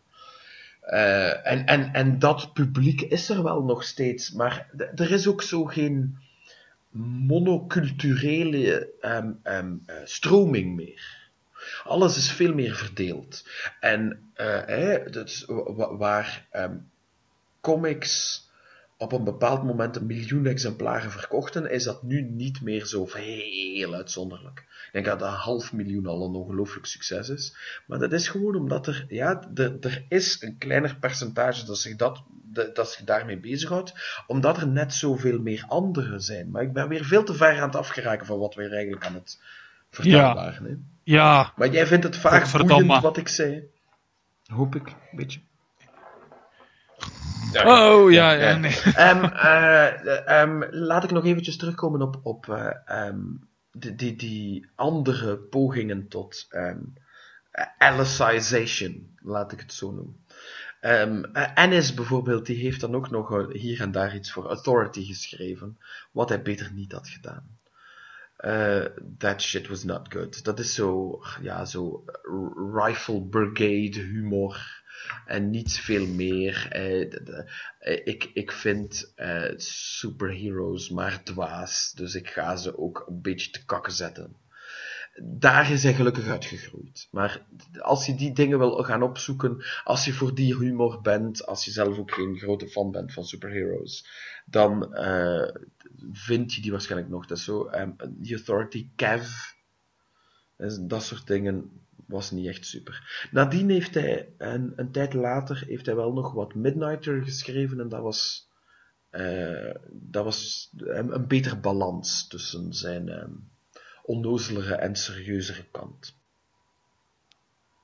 En iets wat vaak vergeten wordt, is de periode dat Adam Warren op Gen 13 zat. En als schrijver voornamelijk. Het is ook Ed Benes, geloof ik, die daar een tijdje tekent. Hij doet er ook wel wat. En dan Rick Mays. Het zat wel wat goede art op. En hij... de eerste keer dat passeerde, was ik absoluut geen fan van Adam Warren. En interesseerde mij dat langs geen kanten, maar via Empowered heb ik hem heel hard weten waarderen. En ben ik daar dan op teruggekeerd. En dat is echt wel een vergeten pareltje, zijn run. Ook al is ze een beetje... Het is gekortwiekt, maar niet geaborteerd. Het had zeker ook wel, net zoals Hannibal, een nummer of 12, misschien zelfs iets meer kunnen lopen, langer dan het gelopen heeft, maar het was echt wel kwaliteit tot het einde. En dan zaten er zeker nog hier en daar in wat volgde op Authority, bijvoorbeeld, dat er ook wel nog wat goed. Dan probeerden ze daar bijvoorbeeld op te banken door iets dat The Establishment heette. En nog een ander ding dat The Monarchy heette. The Monarchy was trouwens getekend door John McCree en The Establishment door Charlie fucking Adlard. Maar ja, dat had zo niet het cachet. Daar probeerden ze ook, net zoals Alice deed met Authority, probeerden ze daar ook bizarre science fiction geïnspireerde concepten in te lanceren, met wisselend succes. Meestal waren die concepten wel goed, maar er was precies ook nooit echt een grote afzetmarkt voor. Slecht was het eigenlijk rond die periode nooit. Maar ja, het haalde nooit het verkoopsucces dat ze hoopten na Authority. Niks eigenlijk. Ze hadden zichzelf een beetje te hoog... op een te hoge pedestal gezet, misschien. Ik weet het niet. Ja. Brubaker heeft daar eigenlijk ook een beetje dat had ik vorige keer ook gezegd, hè, was zo wat gestart rond Catwoman en zo, Gotham Central, en dan heeft hij eerst Point Blank en dan Sleeper daar gelanceerd. Sleeper was zo wat ook superhero spy stuff, crime and spy zo'n beetje. Een gast die infiltreert in een misdadige organisatie als een sleeper agent, maar eigenlijk blijkt een beetje dat er ook met hem gespeeld wordt enzovoort. Was heel goed en is ook de start van de Brubaker Phillips powerhouse, die nog altijd best goed loopt, heb ik begrepen. En het was gewoon... Nee, toch? Nee? Nee. Ja, kijk. Dat loopt niet goed, hè. En daaraan zag je wel, van ja, ze wisten wel de goede, kwalitatieve creators aan te trekken, maar het was tegen dan een stuk moeilijker om ook het publiek mee te krijgen. En dat is omdat ze... Ik denk dat dat meestal als verklaring wordt gegeven, is dat de overname door DC wat kwaad bloed zette bij de long-term fans die een beetje die het achter zich hebben gelaten. Ja, ik kan nog heel lang blijven doorgaan. Ik ga nog een paar dingen proberen aanstippen. Je had daar bijvoorbeeld Mika Wright, die wel een interessante verderzetting van Stormwatch heeft gelanceerd. Met Stormwatch Team Achilles heten die. Waarbij een idee uit een vroeg nummer van Wildcats haalde. Van een soort van Black Ops government team. Dat de Hero Hunters, Cape Hunters worden. En die worden geleid door een gast die in nummer 2 of 3 van de eerste Wildcats miniserie in zijn knie wordt geschoten door de leider van de Wildcats. En die sinds... zijn been is nooit meer 100% in orde. En hij heeft dus een serieuze grudge tegen elke soort van superkrachten drager. En... maar tegelijkertijd moet hij wel... Heeft hij op den duur... En dat was ook waar... Hoe noemt die serie? Die heet Team Achilles. Ah, oké. Nooit van gehoord. Nee, wel, maar Mika Wright was... is heel politiek actief. En had een aantal... had een boek met remixed propaganda... posters, waarbij de iconografie van Wereldoorlog 2 propagandaposters een beetje kantelde tot zowat subversieve anti-establishment propaganda. En om zichzelf een beetje cachet te geven, om zichzelf om aan te geven dat hij zoiets mocht doen, want hij kreeg nogal de wind van voren, want hoe durfde hij, en zo van die historische documenten enzovoort, om te perverteren eigenlijk, en anti-militaire propaganda te maken, en is hij dan geen patriot enzovoort. En dan heeft hij beweerd dat hij ergens militaire dienst had gedaan, bij de Rangers of zo zat, gedurende een tour. En dat bleek eigenlijk niet waar. En hij had dan ook gezegd van ja, maar ik heb dat gewoon gezegd om die... Liar! Om die military nuts van mijn... off my case te krijgen. En dat is ongelooflijk backfired. Hij is gigantisch blacklisted geweest door DC en ik denk zelfs Marvel. En DC heeft Team Achilles voortijdig gecanceld, ook al verkocht die titel zeker niet slecht. Een geplande bundel is ook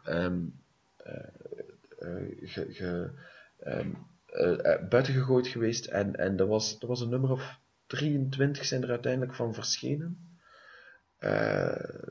Was echt heel goed, vond ik, maar helaas. Mocht je die... Het is echt wel de moeite. De lol was ook dat hij dus met een niet-powered team superheroes of powered individuals ging gaan opjagen met een gouvernementeel mandaat, ik weet niet meer juist van waar.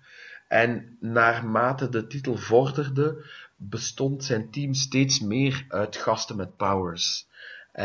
En moest hij dus toegeven dat die eigenlijk wel oké waren en een nut hadden enzovoort. Het was very cool. Some really good concepts in there. Wat heb je daar dan nog in? Ja, je hebt zo een paar heel vreemde, onverwachte concepten. Jack Cross van Warren Ellis, Global Frequency, Mac Reload. Global Frequency, is dat Wildstorm? Absoluut. Onder Is dat niet Vertigo? Nee, dat is onder Wildstorm. Ja, tegenwoordig zit dat onder Heruitgebracht. Vertigo, omdat Wildstorm, die imprint that shall not be named, was gewoon Oké. Maar dat is oorspronkelijk bij Wildstorm uitgegeven. Ah ja, oké, dat was dat was zo'n periode in de carrière van Ellis waar hij meer ziek was dan iets anders, of in elk geval zijn ziekte als excuus gaf om niet met deadlines of afgewerkte projecten te kunnen werken. Bijvoorbeeld een paar van die kortere minis, die dan zo van die flipbooks zijn herdrukt geweest, waren niet zo goed. Mac bijvoorbeeld was niet echt naar mijn goesting. Red is iets dat wel nog altijd in print is, dat daar ook is uitgekomen. Is ook Wildstorm. Dat was oorspronkelijk ook Wildstorm. Dus die deden eigenlijk ook, niet creator-owned, maar... Ja, absoluut. Ja, creator-owned ook? Ja, oké. Red is 100% creator-owned. Zij hadden absoluut... tegen dan hadden ze, of een eind daarvoor zelfs, hadden ze Homage opgestart, wat een imprint was, uitsluitend voor creator-owned, waar Strangers in Paradise een jaartje of zo onder vertoefd heeft, waar Astro City gelanceerd is. Misschien niet gelanceerd.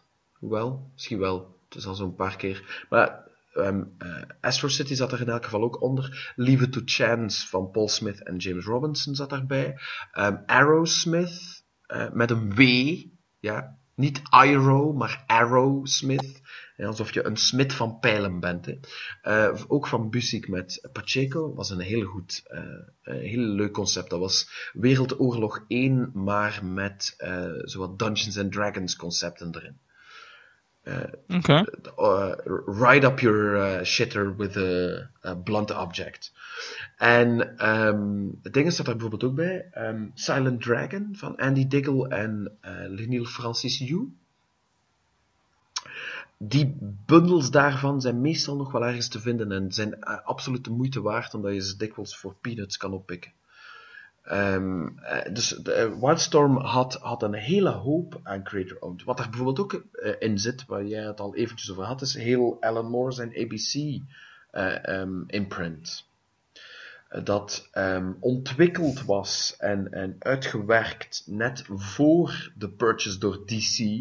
DC niet bepaald goede vriendjes met Alan Moore, maar hij werd toen ook wel beloofd door Wildstorm dat er een buffer zou zijn in zijn dealings met hem, dus dat het tussen hem en nog steeds Wildstorm zou gaan en niet DC.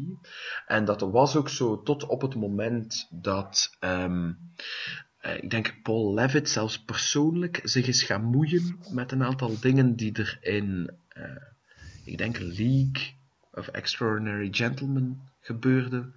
En dan heeft Alan Moore zich kwaad gemaakt. En is het niet echt afgetrapt. Want dat heeft nog een tijdje geduurd. Maar bijvoorbeeld het 2,5 volume van League of Extraordinary Gentlemen was die Black Dossier graphic novel. En daar was het de bedoeling dat verschillende dingen op verschillende soorten papier zou gedrukt zijn. Dat er een flexi-disc van een single zou tussen zitten, op vinyl. En nog een paar knick-knacks en rare gimmicks eraan. En DC heeft het meeste van die dingen gewoon niet toegepast in de productie. En ook al was Alan Moore dus beloofd dat dat nooit zou gebeuren, gebeurde dat uiteraard wel. En is dat ook met andere dingen gebeurd. En vandaar dat waarschijnlijk de populariteit van Wildstorm gedaald is, omdat er ook ten tijde de Miller en Quietly run op Authority is er heel veel interferentie in de script van Miller gekomen. Ook door de toenmalige publisher persoonlijk, Paul Levitz, die echt een soort van micromanagement van die titel op den duur toepaste. En Het is wel een beetje een instappunt geweest voor Miller, hè? ja, dat heeft zijn solo-carrière absoluut gelanceerd. Voordien was hij gewoon de sidekick van Grant Morrison. En nadien zijn hij en Grant Morrison volledig uit elkaar, of met slaande deuren uit elkaar gegaan. Eigenlijk had die run, net zoals Quietly, dus net zoals de Hitch en Alice, had dat de Miller en Quietly run moeten zijn. Maar omdat er zoveel interferentie was en omdat op dat moment Marvel Quietly een beetje meer geld had geboden voor X-Men, maar ik denk eigenlijk ook gewoon omdat Morrison daar zat, is hij het naar Marvel afgebold, Quietly, en ging hij eigenlijk vervangen worden door Art Adams. Art Adams, niet bepaald de snelste tekenaar die ze konden vinden. Dus dat is dan ook... Erskine heeft daar dan een aantal pagina's, zo niet een aantal nummers van getekend. En dan was er zelfs een story arc van 4 nummers, die tussen 2 story arcs, of zelfs midden in een story arc, zo was het. Midden in een story arc van Miller kwam er een andere story arc. Ik weet niet meer wie de schrijver daarop was. Maar dat was getekend door Dustin Nguyen. Had met niks te maken. Min of meer. Midden in zijn story arc. De nummering liep door. Uiteraard in de bundeling is dat nooit herhaald op die manier. En ik denk dat zelfs die Dustin Nguyen Authority zelden tot nooit gebundeld is geweest. Maar zo behandelde DC op dat moment Wildstorm. En dat heeft er zeker ook voor gezorgd dat er heel veel lezers gaan lopen zijn.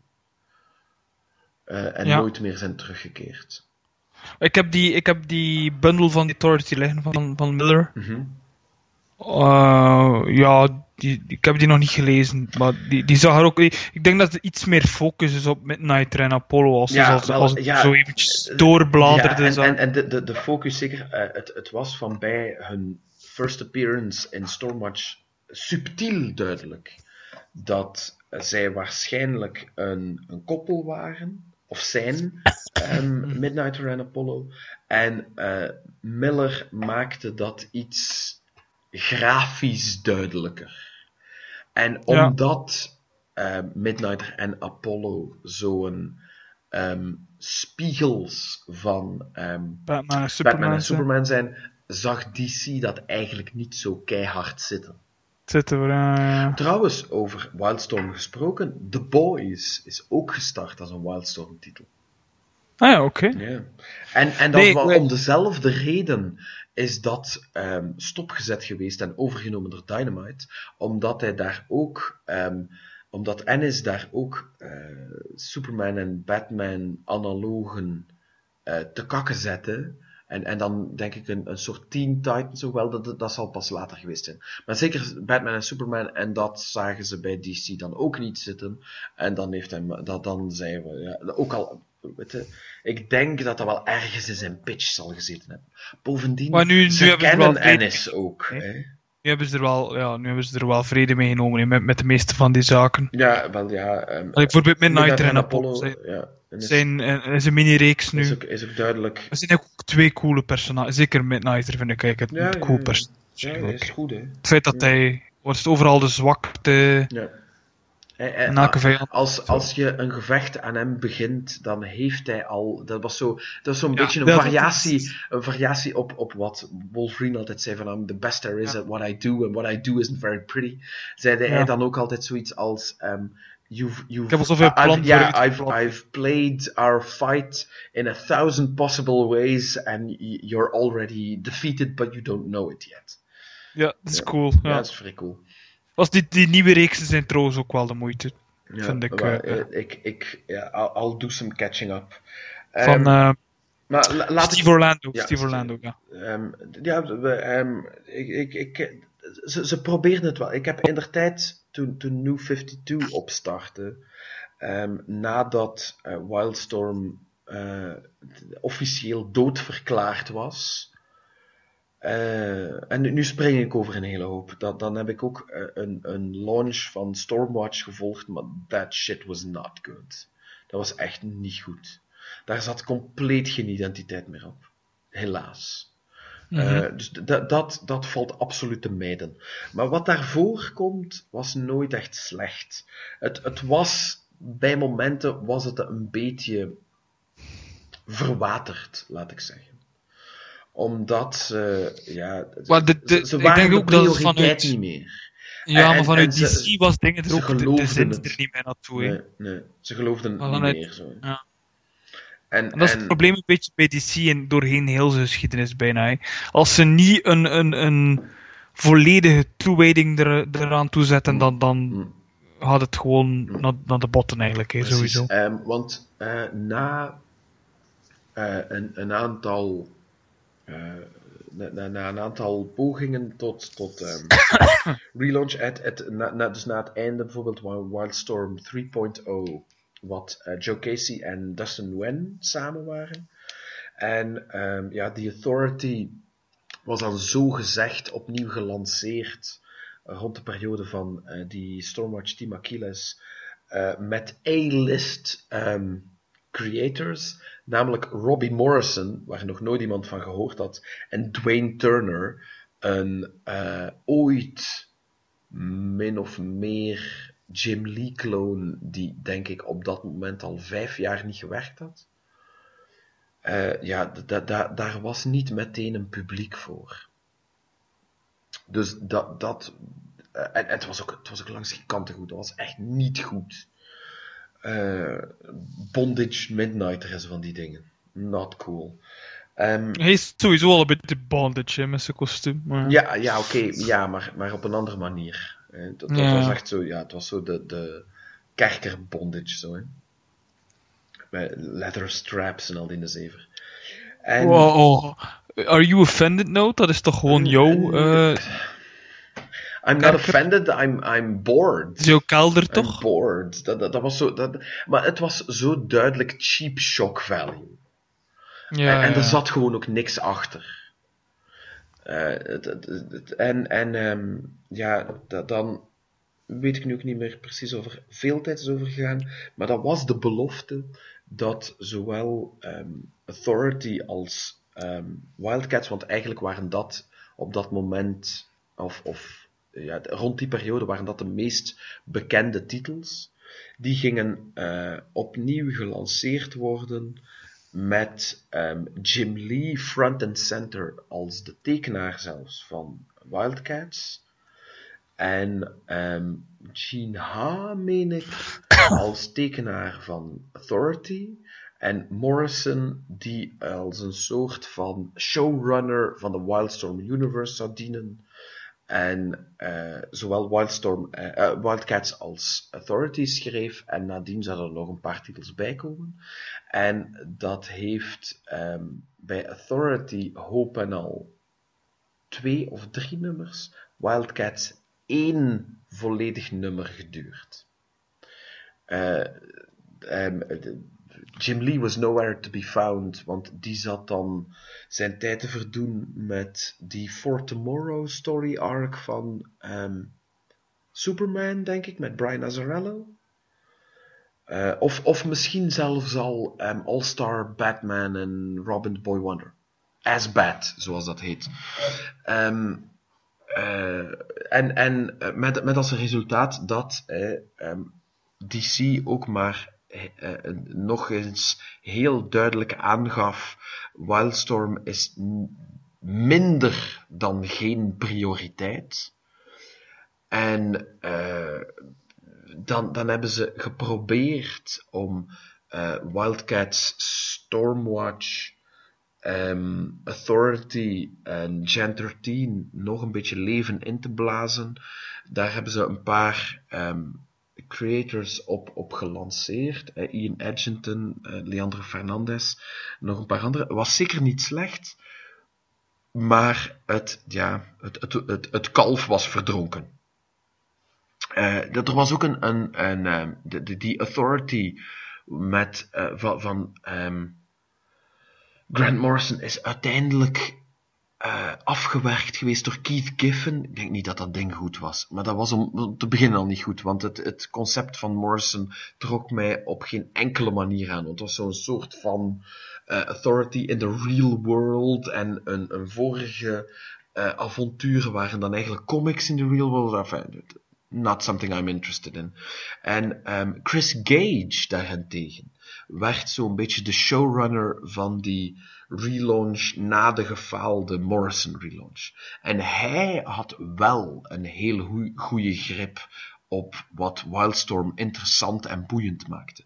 En hij had zijn Stormwatch PhD, wat de Post-Human Defense...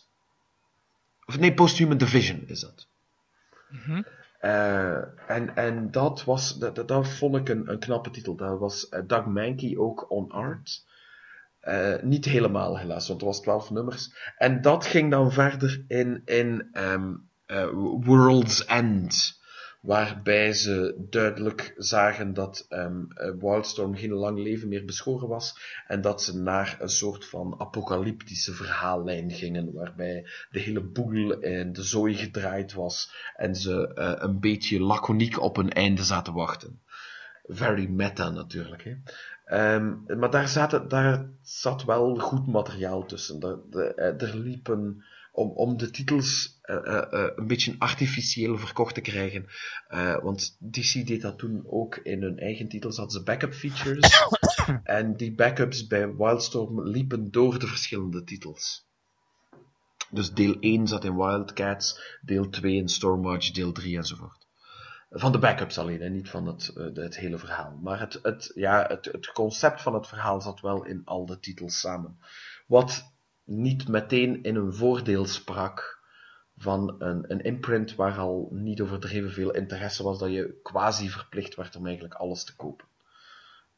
Not cool.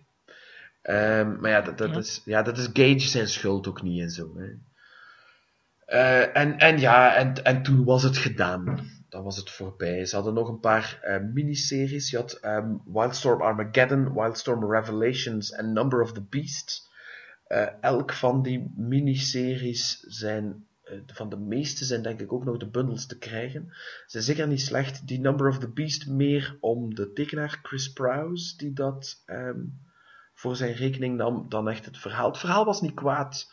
Had zowat een soort van pseudo-geschiedenis met oudere generaties helden van die van de Marvel Universe, van de Wildstorm Universe. Het had een beetje een vreemd sfeertje. En als je daar een beetje in geraakte, was het wel goed. Maar het was wel ook weer iets anders dan wat je gewoon was, wat het dan ook wel verfrissend maakt. En die Wildstorm Revelations was trouwens een van de eerste dingen die Wes Craig heeft gedaan.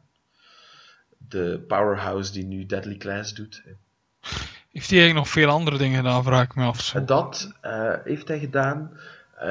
En dan hier en daar nog wel iets voor Wildstorm. Dan heeft hij een tijdje voor Marvel gewerkt op Guardians of the Galaxy.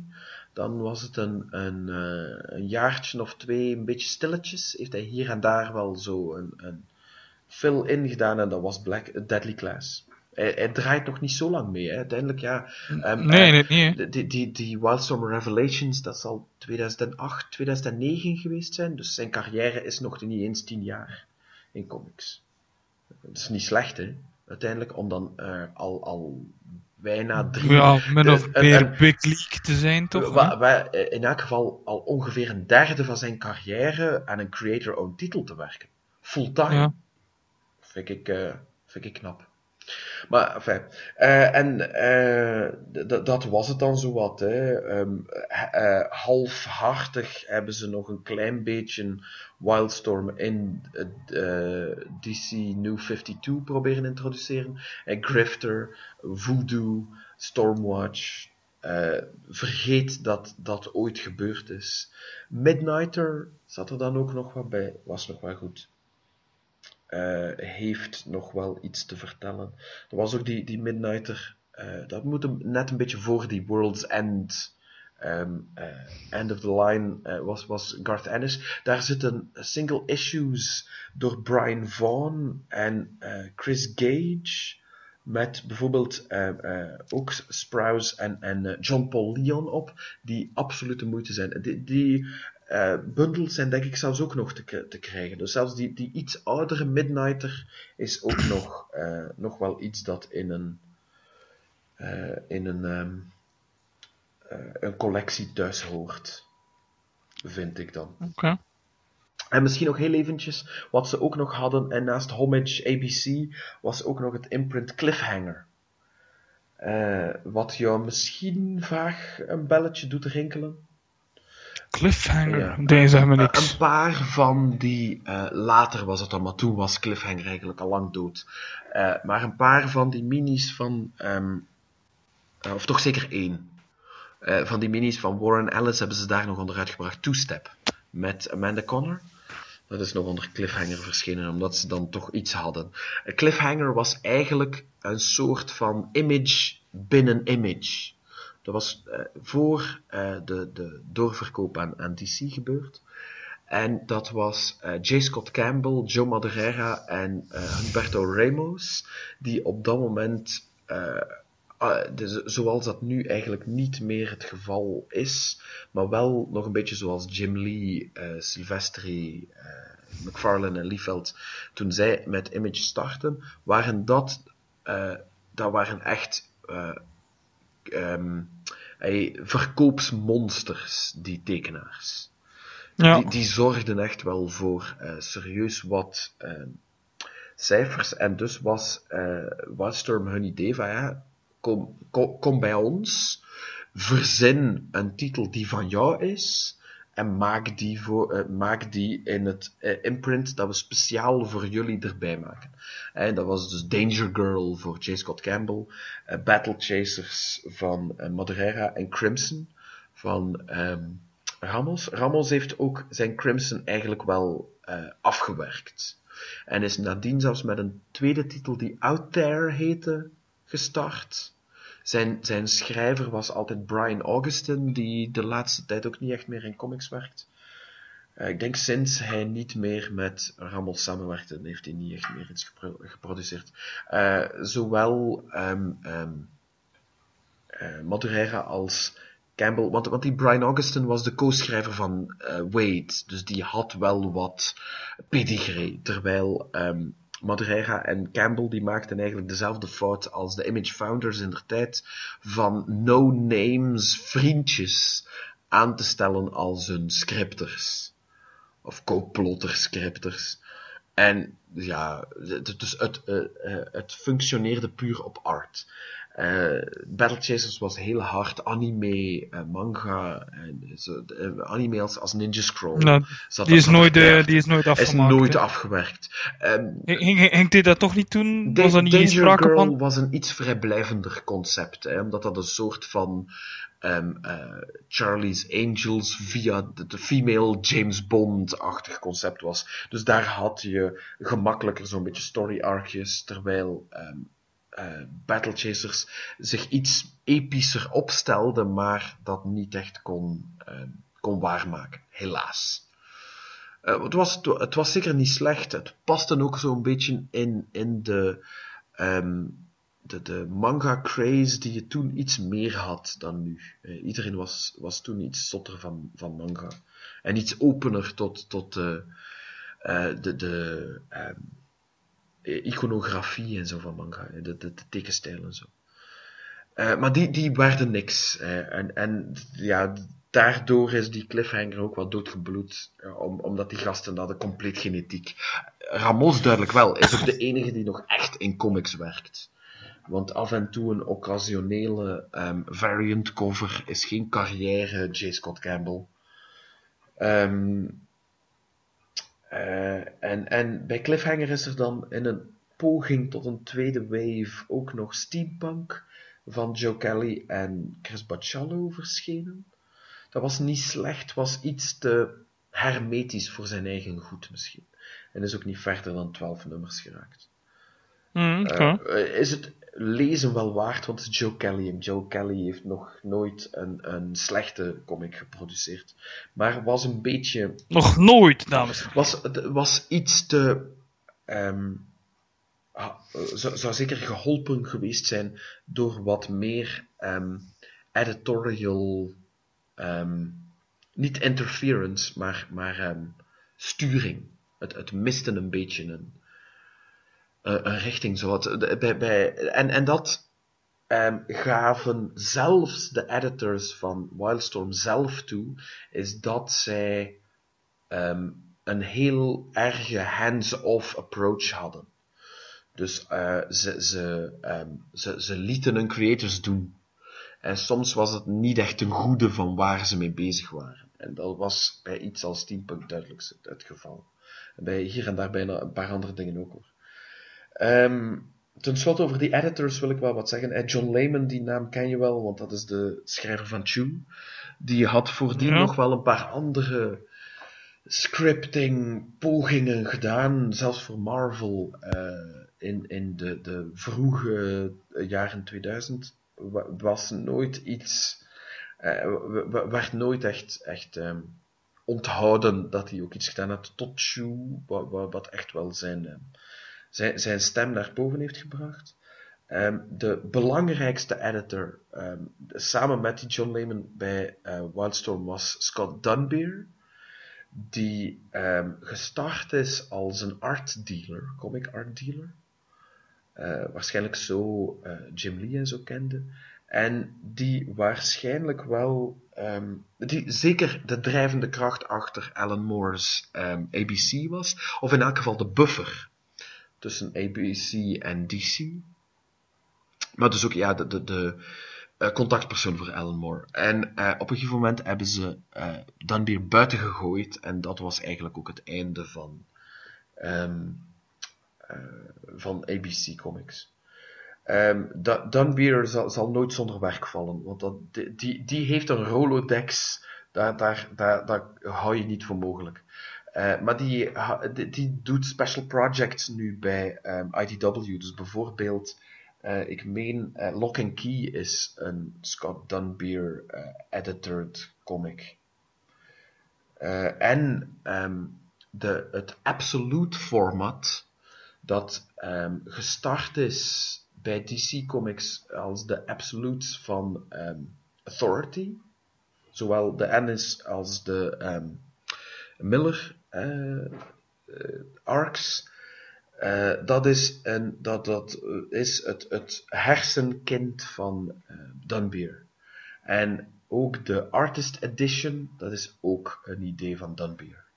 Dat is gestart bij IDW.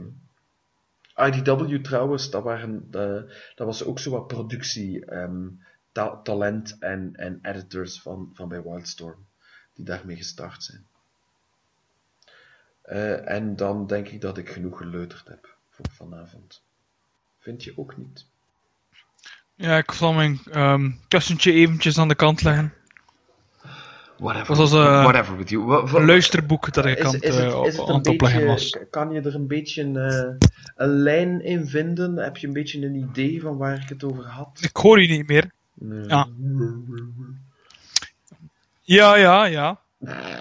Maar ja, dat is natuurlijk als je... Nee, maar als je het niet...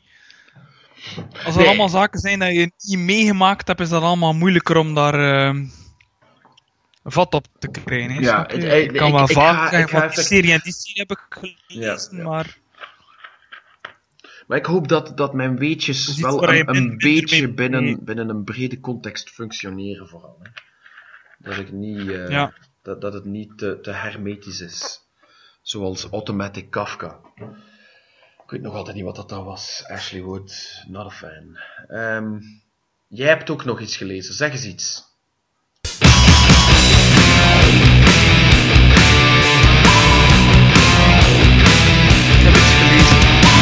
Ik heb iets gelezen. We We hebben nu over wat we gelezen hebben. Gelezen. Ik heb Superman American Alien gelezen. Iets wat ik ook daar absoluut nog wil lezen trouwens. Dus, ik mag hier weer niks verklappen, zeker? Ik denk dat je er wel al een aantal dingen over weet. Maar zijn er echt super spoilers te verklappen misschien? Maar nee, gij. Vertel dan. Het is gewoon het Superman verhaal. Zeg eens, van wie is dat? Nee, dat is geschreven door Max Landis. Ook een beetje een talent die weer aan het opkomen is. Want ik denk dat hij nu een Image-serie aan het schrijven is, maar wat het de naam ervan is klopt. Hè. Middeleeuws concept, alles is al. Lake of Fire? Nee, Lake of Fire? Nee. Lake of Fire is iemand anders. Dat is iemand anders. Dat is een andere. Valley of... Dat is mijn Valley. Ja, goed. En het ging door... Hij is in het publieke oog trouwens gekomen als de schrijver van Chronicle. Ja, je hebt gelijk. Green Valley heet het. Medieval fantasy drama. Ja, ik zat er niet zo ver 9 nummertjes zal dat zijn, dat ding. Ook limited? Ik zie dat hier staan op zijn Wikipedia-pagina. Ga verder. Ja, ik denk niet dat Max Landis te lang bij één project zo wil blijven. Ik denk dat dat ook een beetje zijn... het is ook effectief een mini-reeks van 7 delen over de begindagen van Superman. En elke issue is dan ook met een andere artist en speelt zich af tijdens een ander moment in het leven van Clark Kent. Mm-hmm. Dus de eerste issue gaat bijvoorbeeld over Clark die voor het eerst kan zweven, maar dat niet onder controle kan houden. De tweede issue gaat dan over zijn eerste aanvaring met een groep criminelen als tiener. En dan bijvoorbeeld in issue nummer 7, die dan uiteindelijk Superman is, een overbekende kostuum, waar hij zijn onderbroek boven zijn broek draagt. Zoals we allemaal kennen. Mm-hmm. Heel volwassen kijk op Superman. Het is ook een soort Elseworld verhaal, dus je merkt duidelijk dat Landis veel vrijheid heeft om het verhaal te vertellen. En elk verhaal heeft dan ook een soort een thema, een stijl. Dus het eerste verhaal waar Clark nog kent is bijvoorbeeld een vrij warm Pixar gevoel. En het verhaal waarin hij een tiener is dat weer vrij gritty met typische teenage angst. Dus wel, zo elke issue heeft een totaal andere sfeer en thema.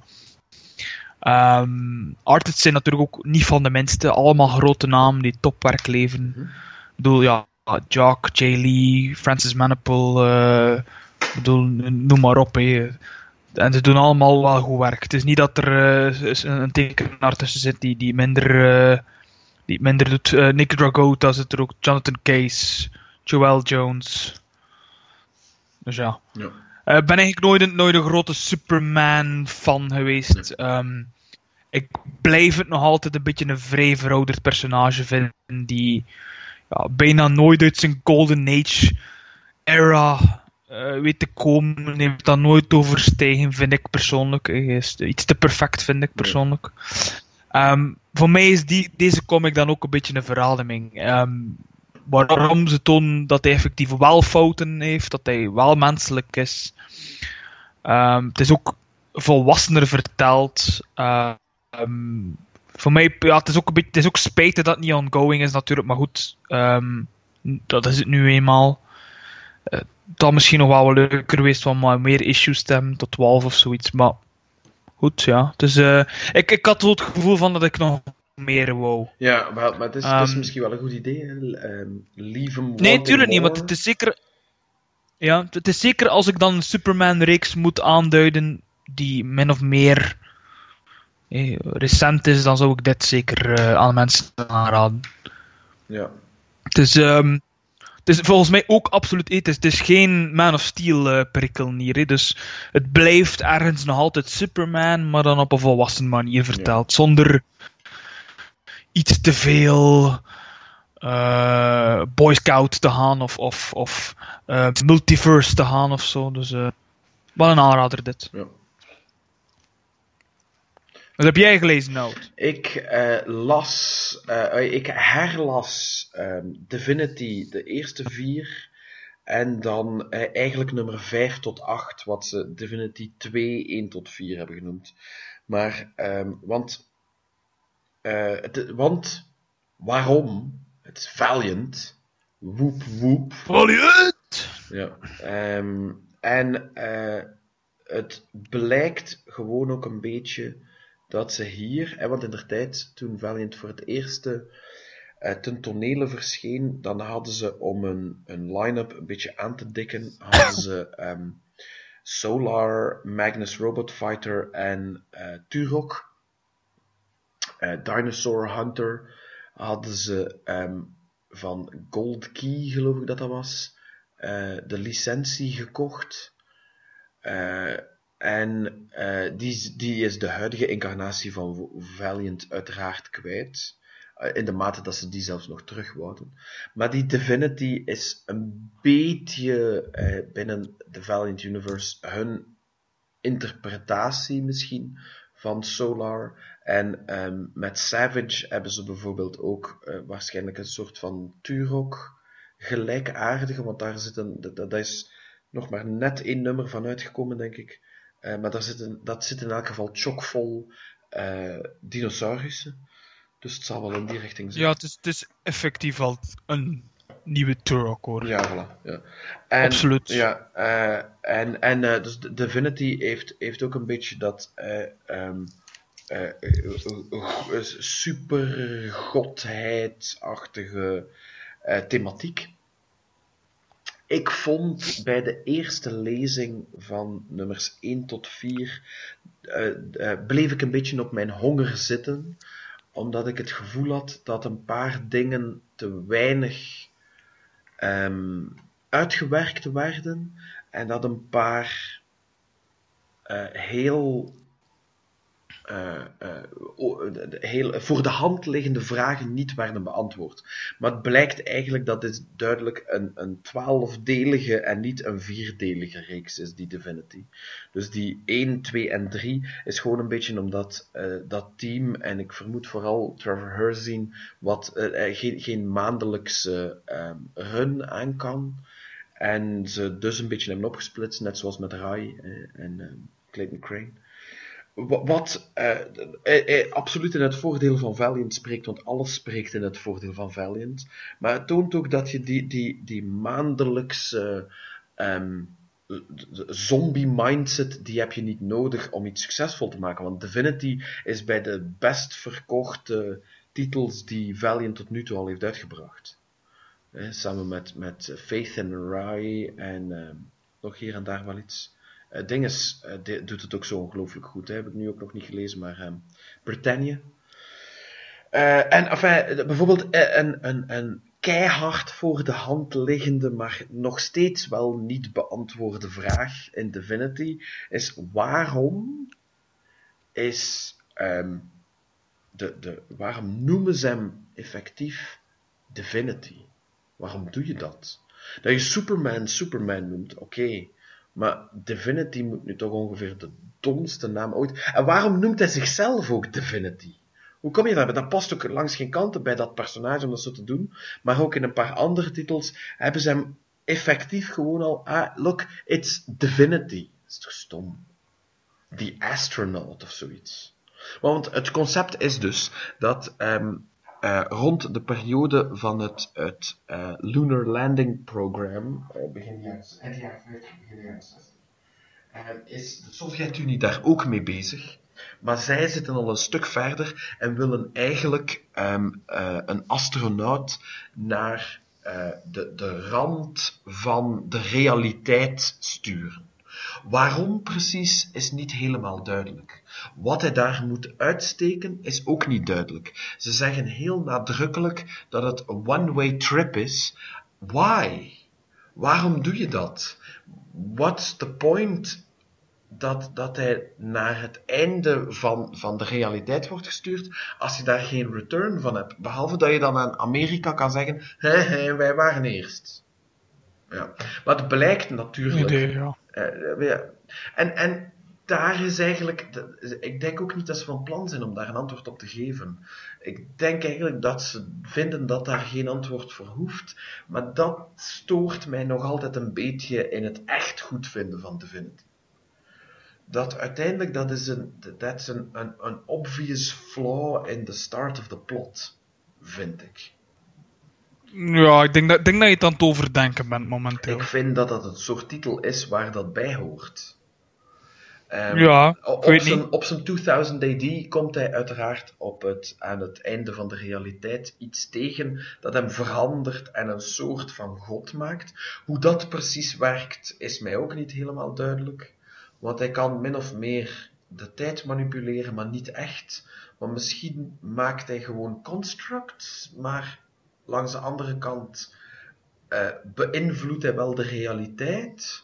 Maar waarom hij dat dan precies doet, want hij is misschien een telepaat, of het is ook nogal onduidelijk. Maar waarschijnlijk weet hij het ook zelf niet. Dus daar kan ik nu nog wel vrede in nemen. Ik vind die Sovjet-Union-inslag ook wel goed gevonden. Ja, maar dan wil ik wel weten... En misschien is dat een nogal racistische reductief van mij, maar waren er veel zwarten in de Sovjet-Unie? Denk het niet. Nee, hè?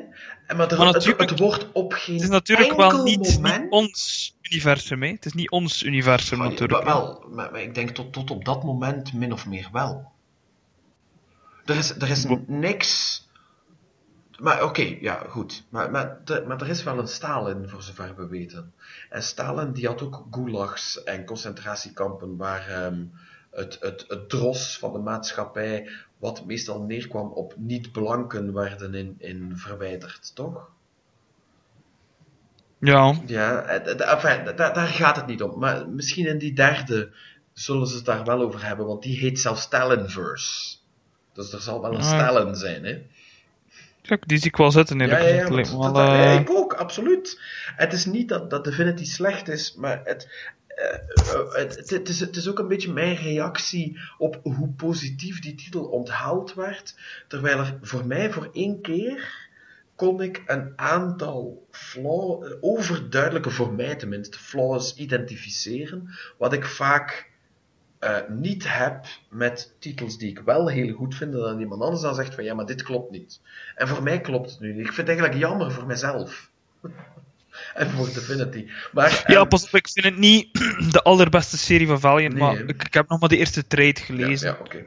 En die vond ik wel een leuke inslag. Maar ja, voor mij, zoals ik zei, die connectie met de Sovjet-Unie en het onverklaarbare, dat vond ik wel tof. Ja, en natuurlijk weer dat gevecht met Unity. Ja, dat hoeft voor mij niet. Ze steken dat er zo net iets te nadrukkelijk in. Dat hoefde inderdaad niet. Ze konden nog altijd ergens wel aangeven van dit zit nog steeds in de Valiant Universe, maar tegelijkertijd hadden we die Unity daar eigenlijk niet echt in nodig. Dat hoefde ook weer niet in die eerste paar issues, snap je? Doet dat als zo in-betweener ergens of zo, maar niet in je eerste 4 issues, want dan ben je eigenlijk nog altijd aan het opbouwen.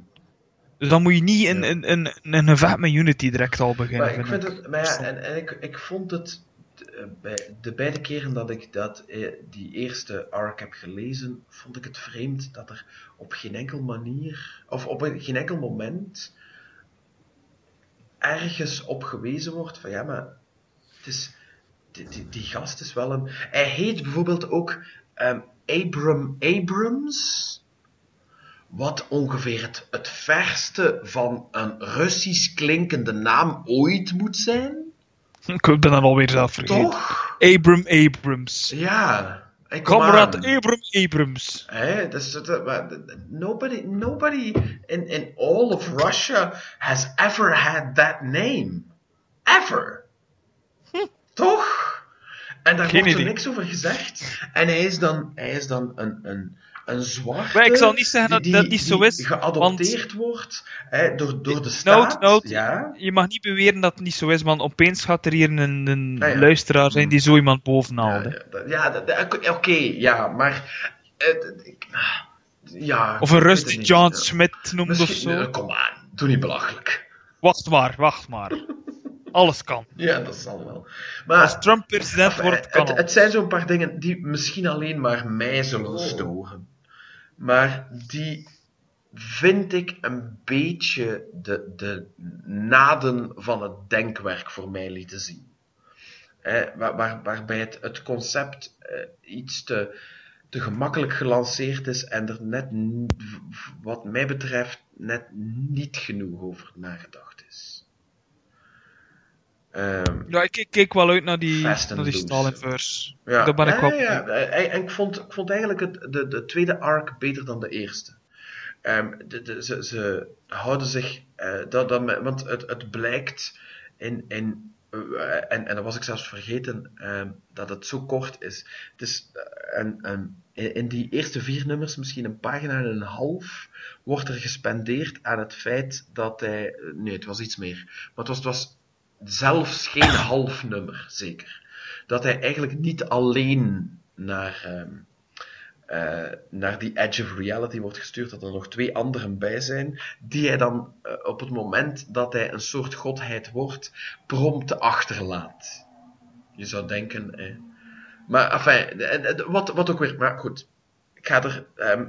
je moet het ook zelf een beetje ontdekken. Want het is zeker goed. Het is bij het beste van Trevor Herzien dat ik al gezien heb.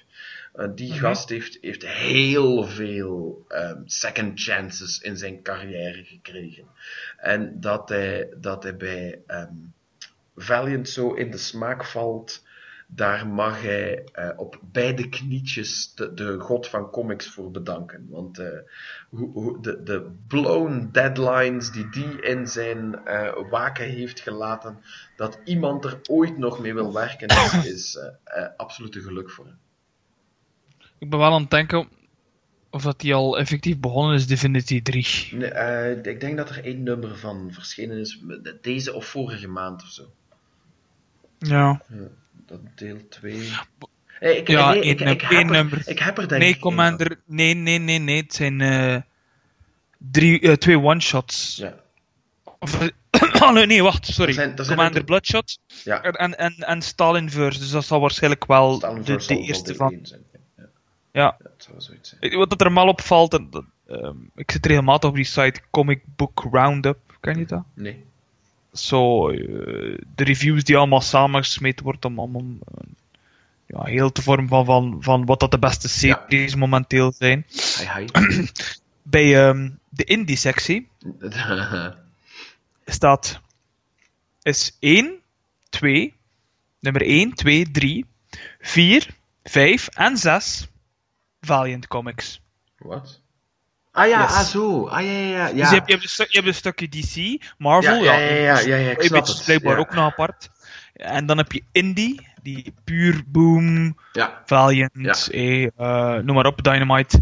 En effectief dus 1 tot en met 6. Maar... Valiant Comics. En 10 is ook nog een Valiant comic. Valiant noemt zichzelf ook de best reviewed publisher in comics. En, arguably de best reviewed. Arguably, omdat er veel review sites Valiant zelfs niet lezen. Dus, Ja. Of podcast. Ja. I'm looking at you, fanboy. Ja, en me too. Dat was ook een opmerking die ik maakte. DC crap en de Marvel crap aan twee kanten. Ja. Ach ja. Ze hebben het hier en daar al eens geprobeerd, maar those losers Dan ja. are brainwashed bij momenten. Ja. Ja, dat is zo'n soort Rotten Tomatoes voor comics. Ik kende die niet, maar dat is wel interessant. Dat is wel... ik probeer daar niet te veel aandacht aan te besteden aan reviews, maar tegelijkertijd zo'n beetje een indicatie krijgen van ja, het wordt zeker... Het wordt positivoor bekeken door meer dan één site, geeft ook wel een Maar ik bekeek het een beetje meer voor nieuwe zaken te leren kennen. Tuurlijk, Soms wel. ja. Soms komt er wel een keer iets naar boven dat Maar kijk, ik nog nooit van hoor. ik zie hier House of Penance bijvoorbeeld staan, wat een recente... Tomasi, hè? Ja, van Tomasi bij Dark Horse, die krijgt 8.9. Vind ik wel straf. Ja, die staat op mijn pre-orderlijst Kijk, momenteel. Mooi zo. Nee, want het verbaast me wel. Dus, Good. Er staat hier wat 2000 AD tussen. Of is dat een complete blind spot? Eens kijken. Nee, 2000 AD is een blind spot nog altijd. Helaas. Ja, maar die worden ook op een heel andere manier uitgebracht. Hè. Ja, het is dat, hè. Dat is over heel het internet hoor. Als je daar iets van wil vinden, dan vind je het bijna niet. Tenzij op de site zelf. Ja. Of een keer een obscure Maar site die daar nochtans is. doen ze het goed, hè. Ja, dat is absoluut waar. Maar ja, goed, het is natuurlijk... één, het is al niet Amerikaans. En twee, het is een heel andere format. En drie, het is waarschijnlijk ook niet zo wijd verkrijgbaar als de meeste comics die op Comic Book Roundup te vinden zijn. Ja, maar het is dat. Zeker als je in Amerika woont. Denk ik. Ik denk dat effectief te bestellen is of niet te krijgen. In de preview staat 2000 AD zelf als zo'n bundel van 4. En magazine staat er natuurlijk ook tussen. En dan heb je dat is ook de reden waarom dat IDW Judge Dredd waarschijnlijk released, omdat dat anders een comic is die niet bekeken wordt in Amerika of niet gelezen. Alright. Okay, ja, maar kijk, met nog het venijn zit in Maarten zijn staartje. Daar nog zo een revelatie. Zeg maar staart. Ja, dat zou je wel willen, ja. Never! Jamais! Respect my authority! Restepka! Of zoiets. Zeg een keer Want some cheesy piffs. Zeg, meneer, want ik weet dat het alleen maar jongens zijn. Meneer en mevrouw de luisteraar. You want some cheesy piffs? Yeah, I want chicken pot pie. Wat vinden jullie voor de rest van ons onverstaanbare gewauwel? Ik weet het nog steeds niet, maar wij doen gewoon rustig voort. Mocht je ons iets willen vertellen, iets laten weten, brainfreeze.be of Facebook of iets in die consorten, is altijd welkom. Altijd.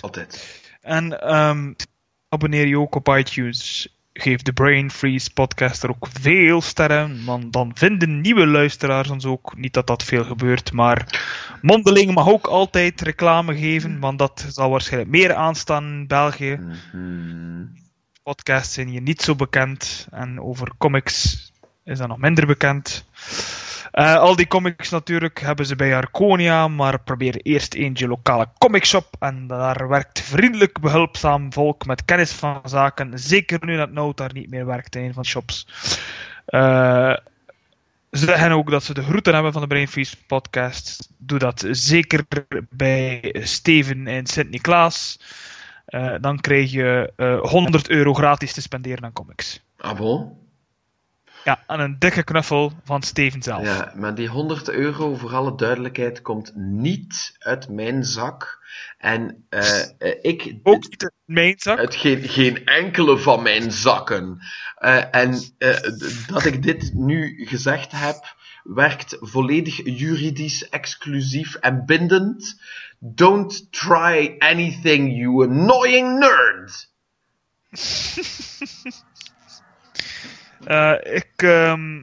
Als het ooit ter sprake komt in de winkel zelf... ik weet hier niets van. Ja, ik heb het he's niet from gezegd. Barcelona. Ja, I know from nothing. And ik heb besides, niet that gezegd... man is dead. Oh, trouwens, als je deze episode oplegt en het einde laat beluisteren aan Steven, ik zal het nog niet weten. Oplegt? Moet hem dan eerst ja. druk je hem op vinyl? Je koopt een vinylfabriek? Zie, Van Brugge zat je van achter, nee? Kom aan. Nee, weet je wat ik onlangs grappig vond? Het was een nieuwjaarsfeest in de straat. En er was iemand die van de Limburg kwam. En elke keer als hij een nieuw in West-Vlaanderen, hoe vaak gebeurt dat? Ja, inderdaad. Het is een vergeten soort. En elke keer als hij een fles cava opendeed, ik ga nog eentje aftrekken. Dus iedereen lag plat. Ja, toch de mensen hij waar begreep aan het praten echt niet was, waarom, dat was of mijn wat? niveau. Nee. Wij zijn direct van stoppen met iemand af te trekken hier, want het is welletjes geweest. Oh god. Mijn broek was al af, beste luisteraars. Hetzelfde als toen ik deze podcast begonnen ben. Luister. You suck. Oké, bye. Net te weinig gezogen momenteel. Bye! Another fresh podcast from the Brain Freeze Group.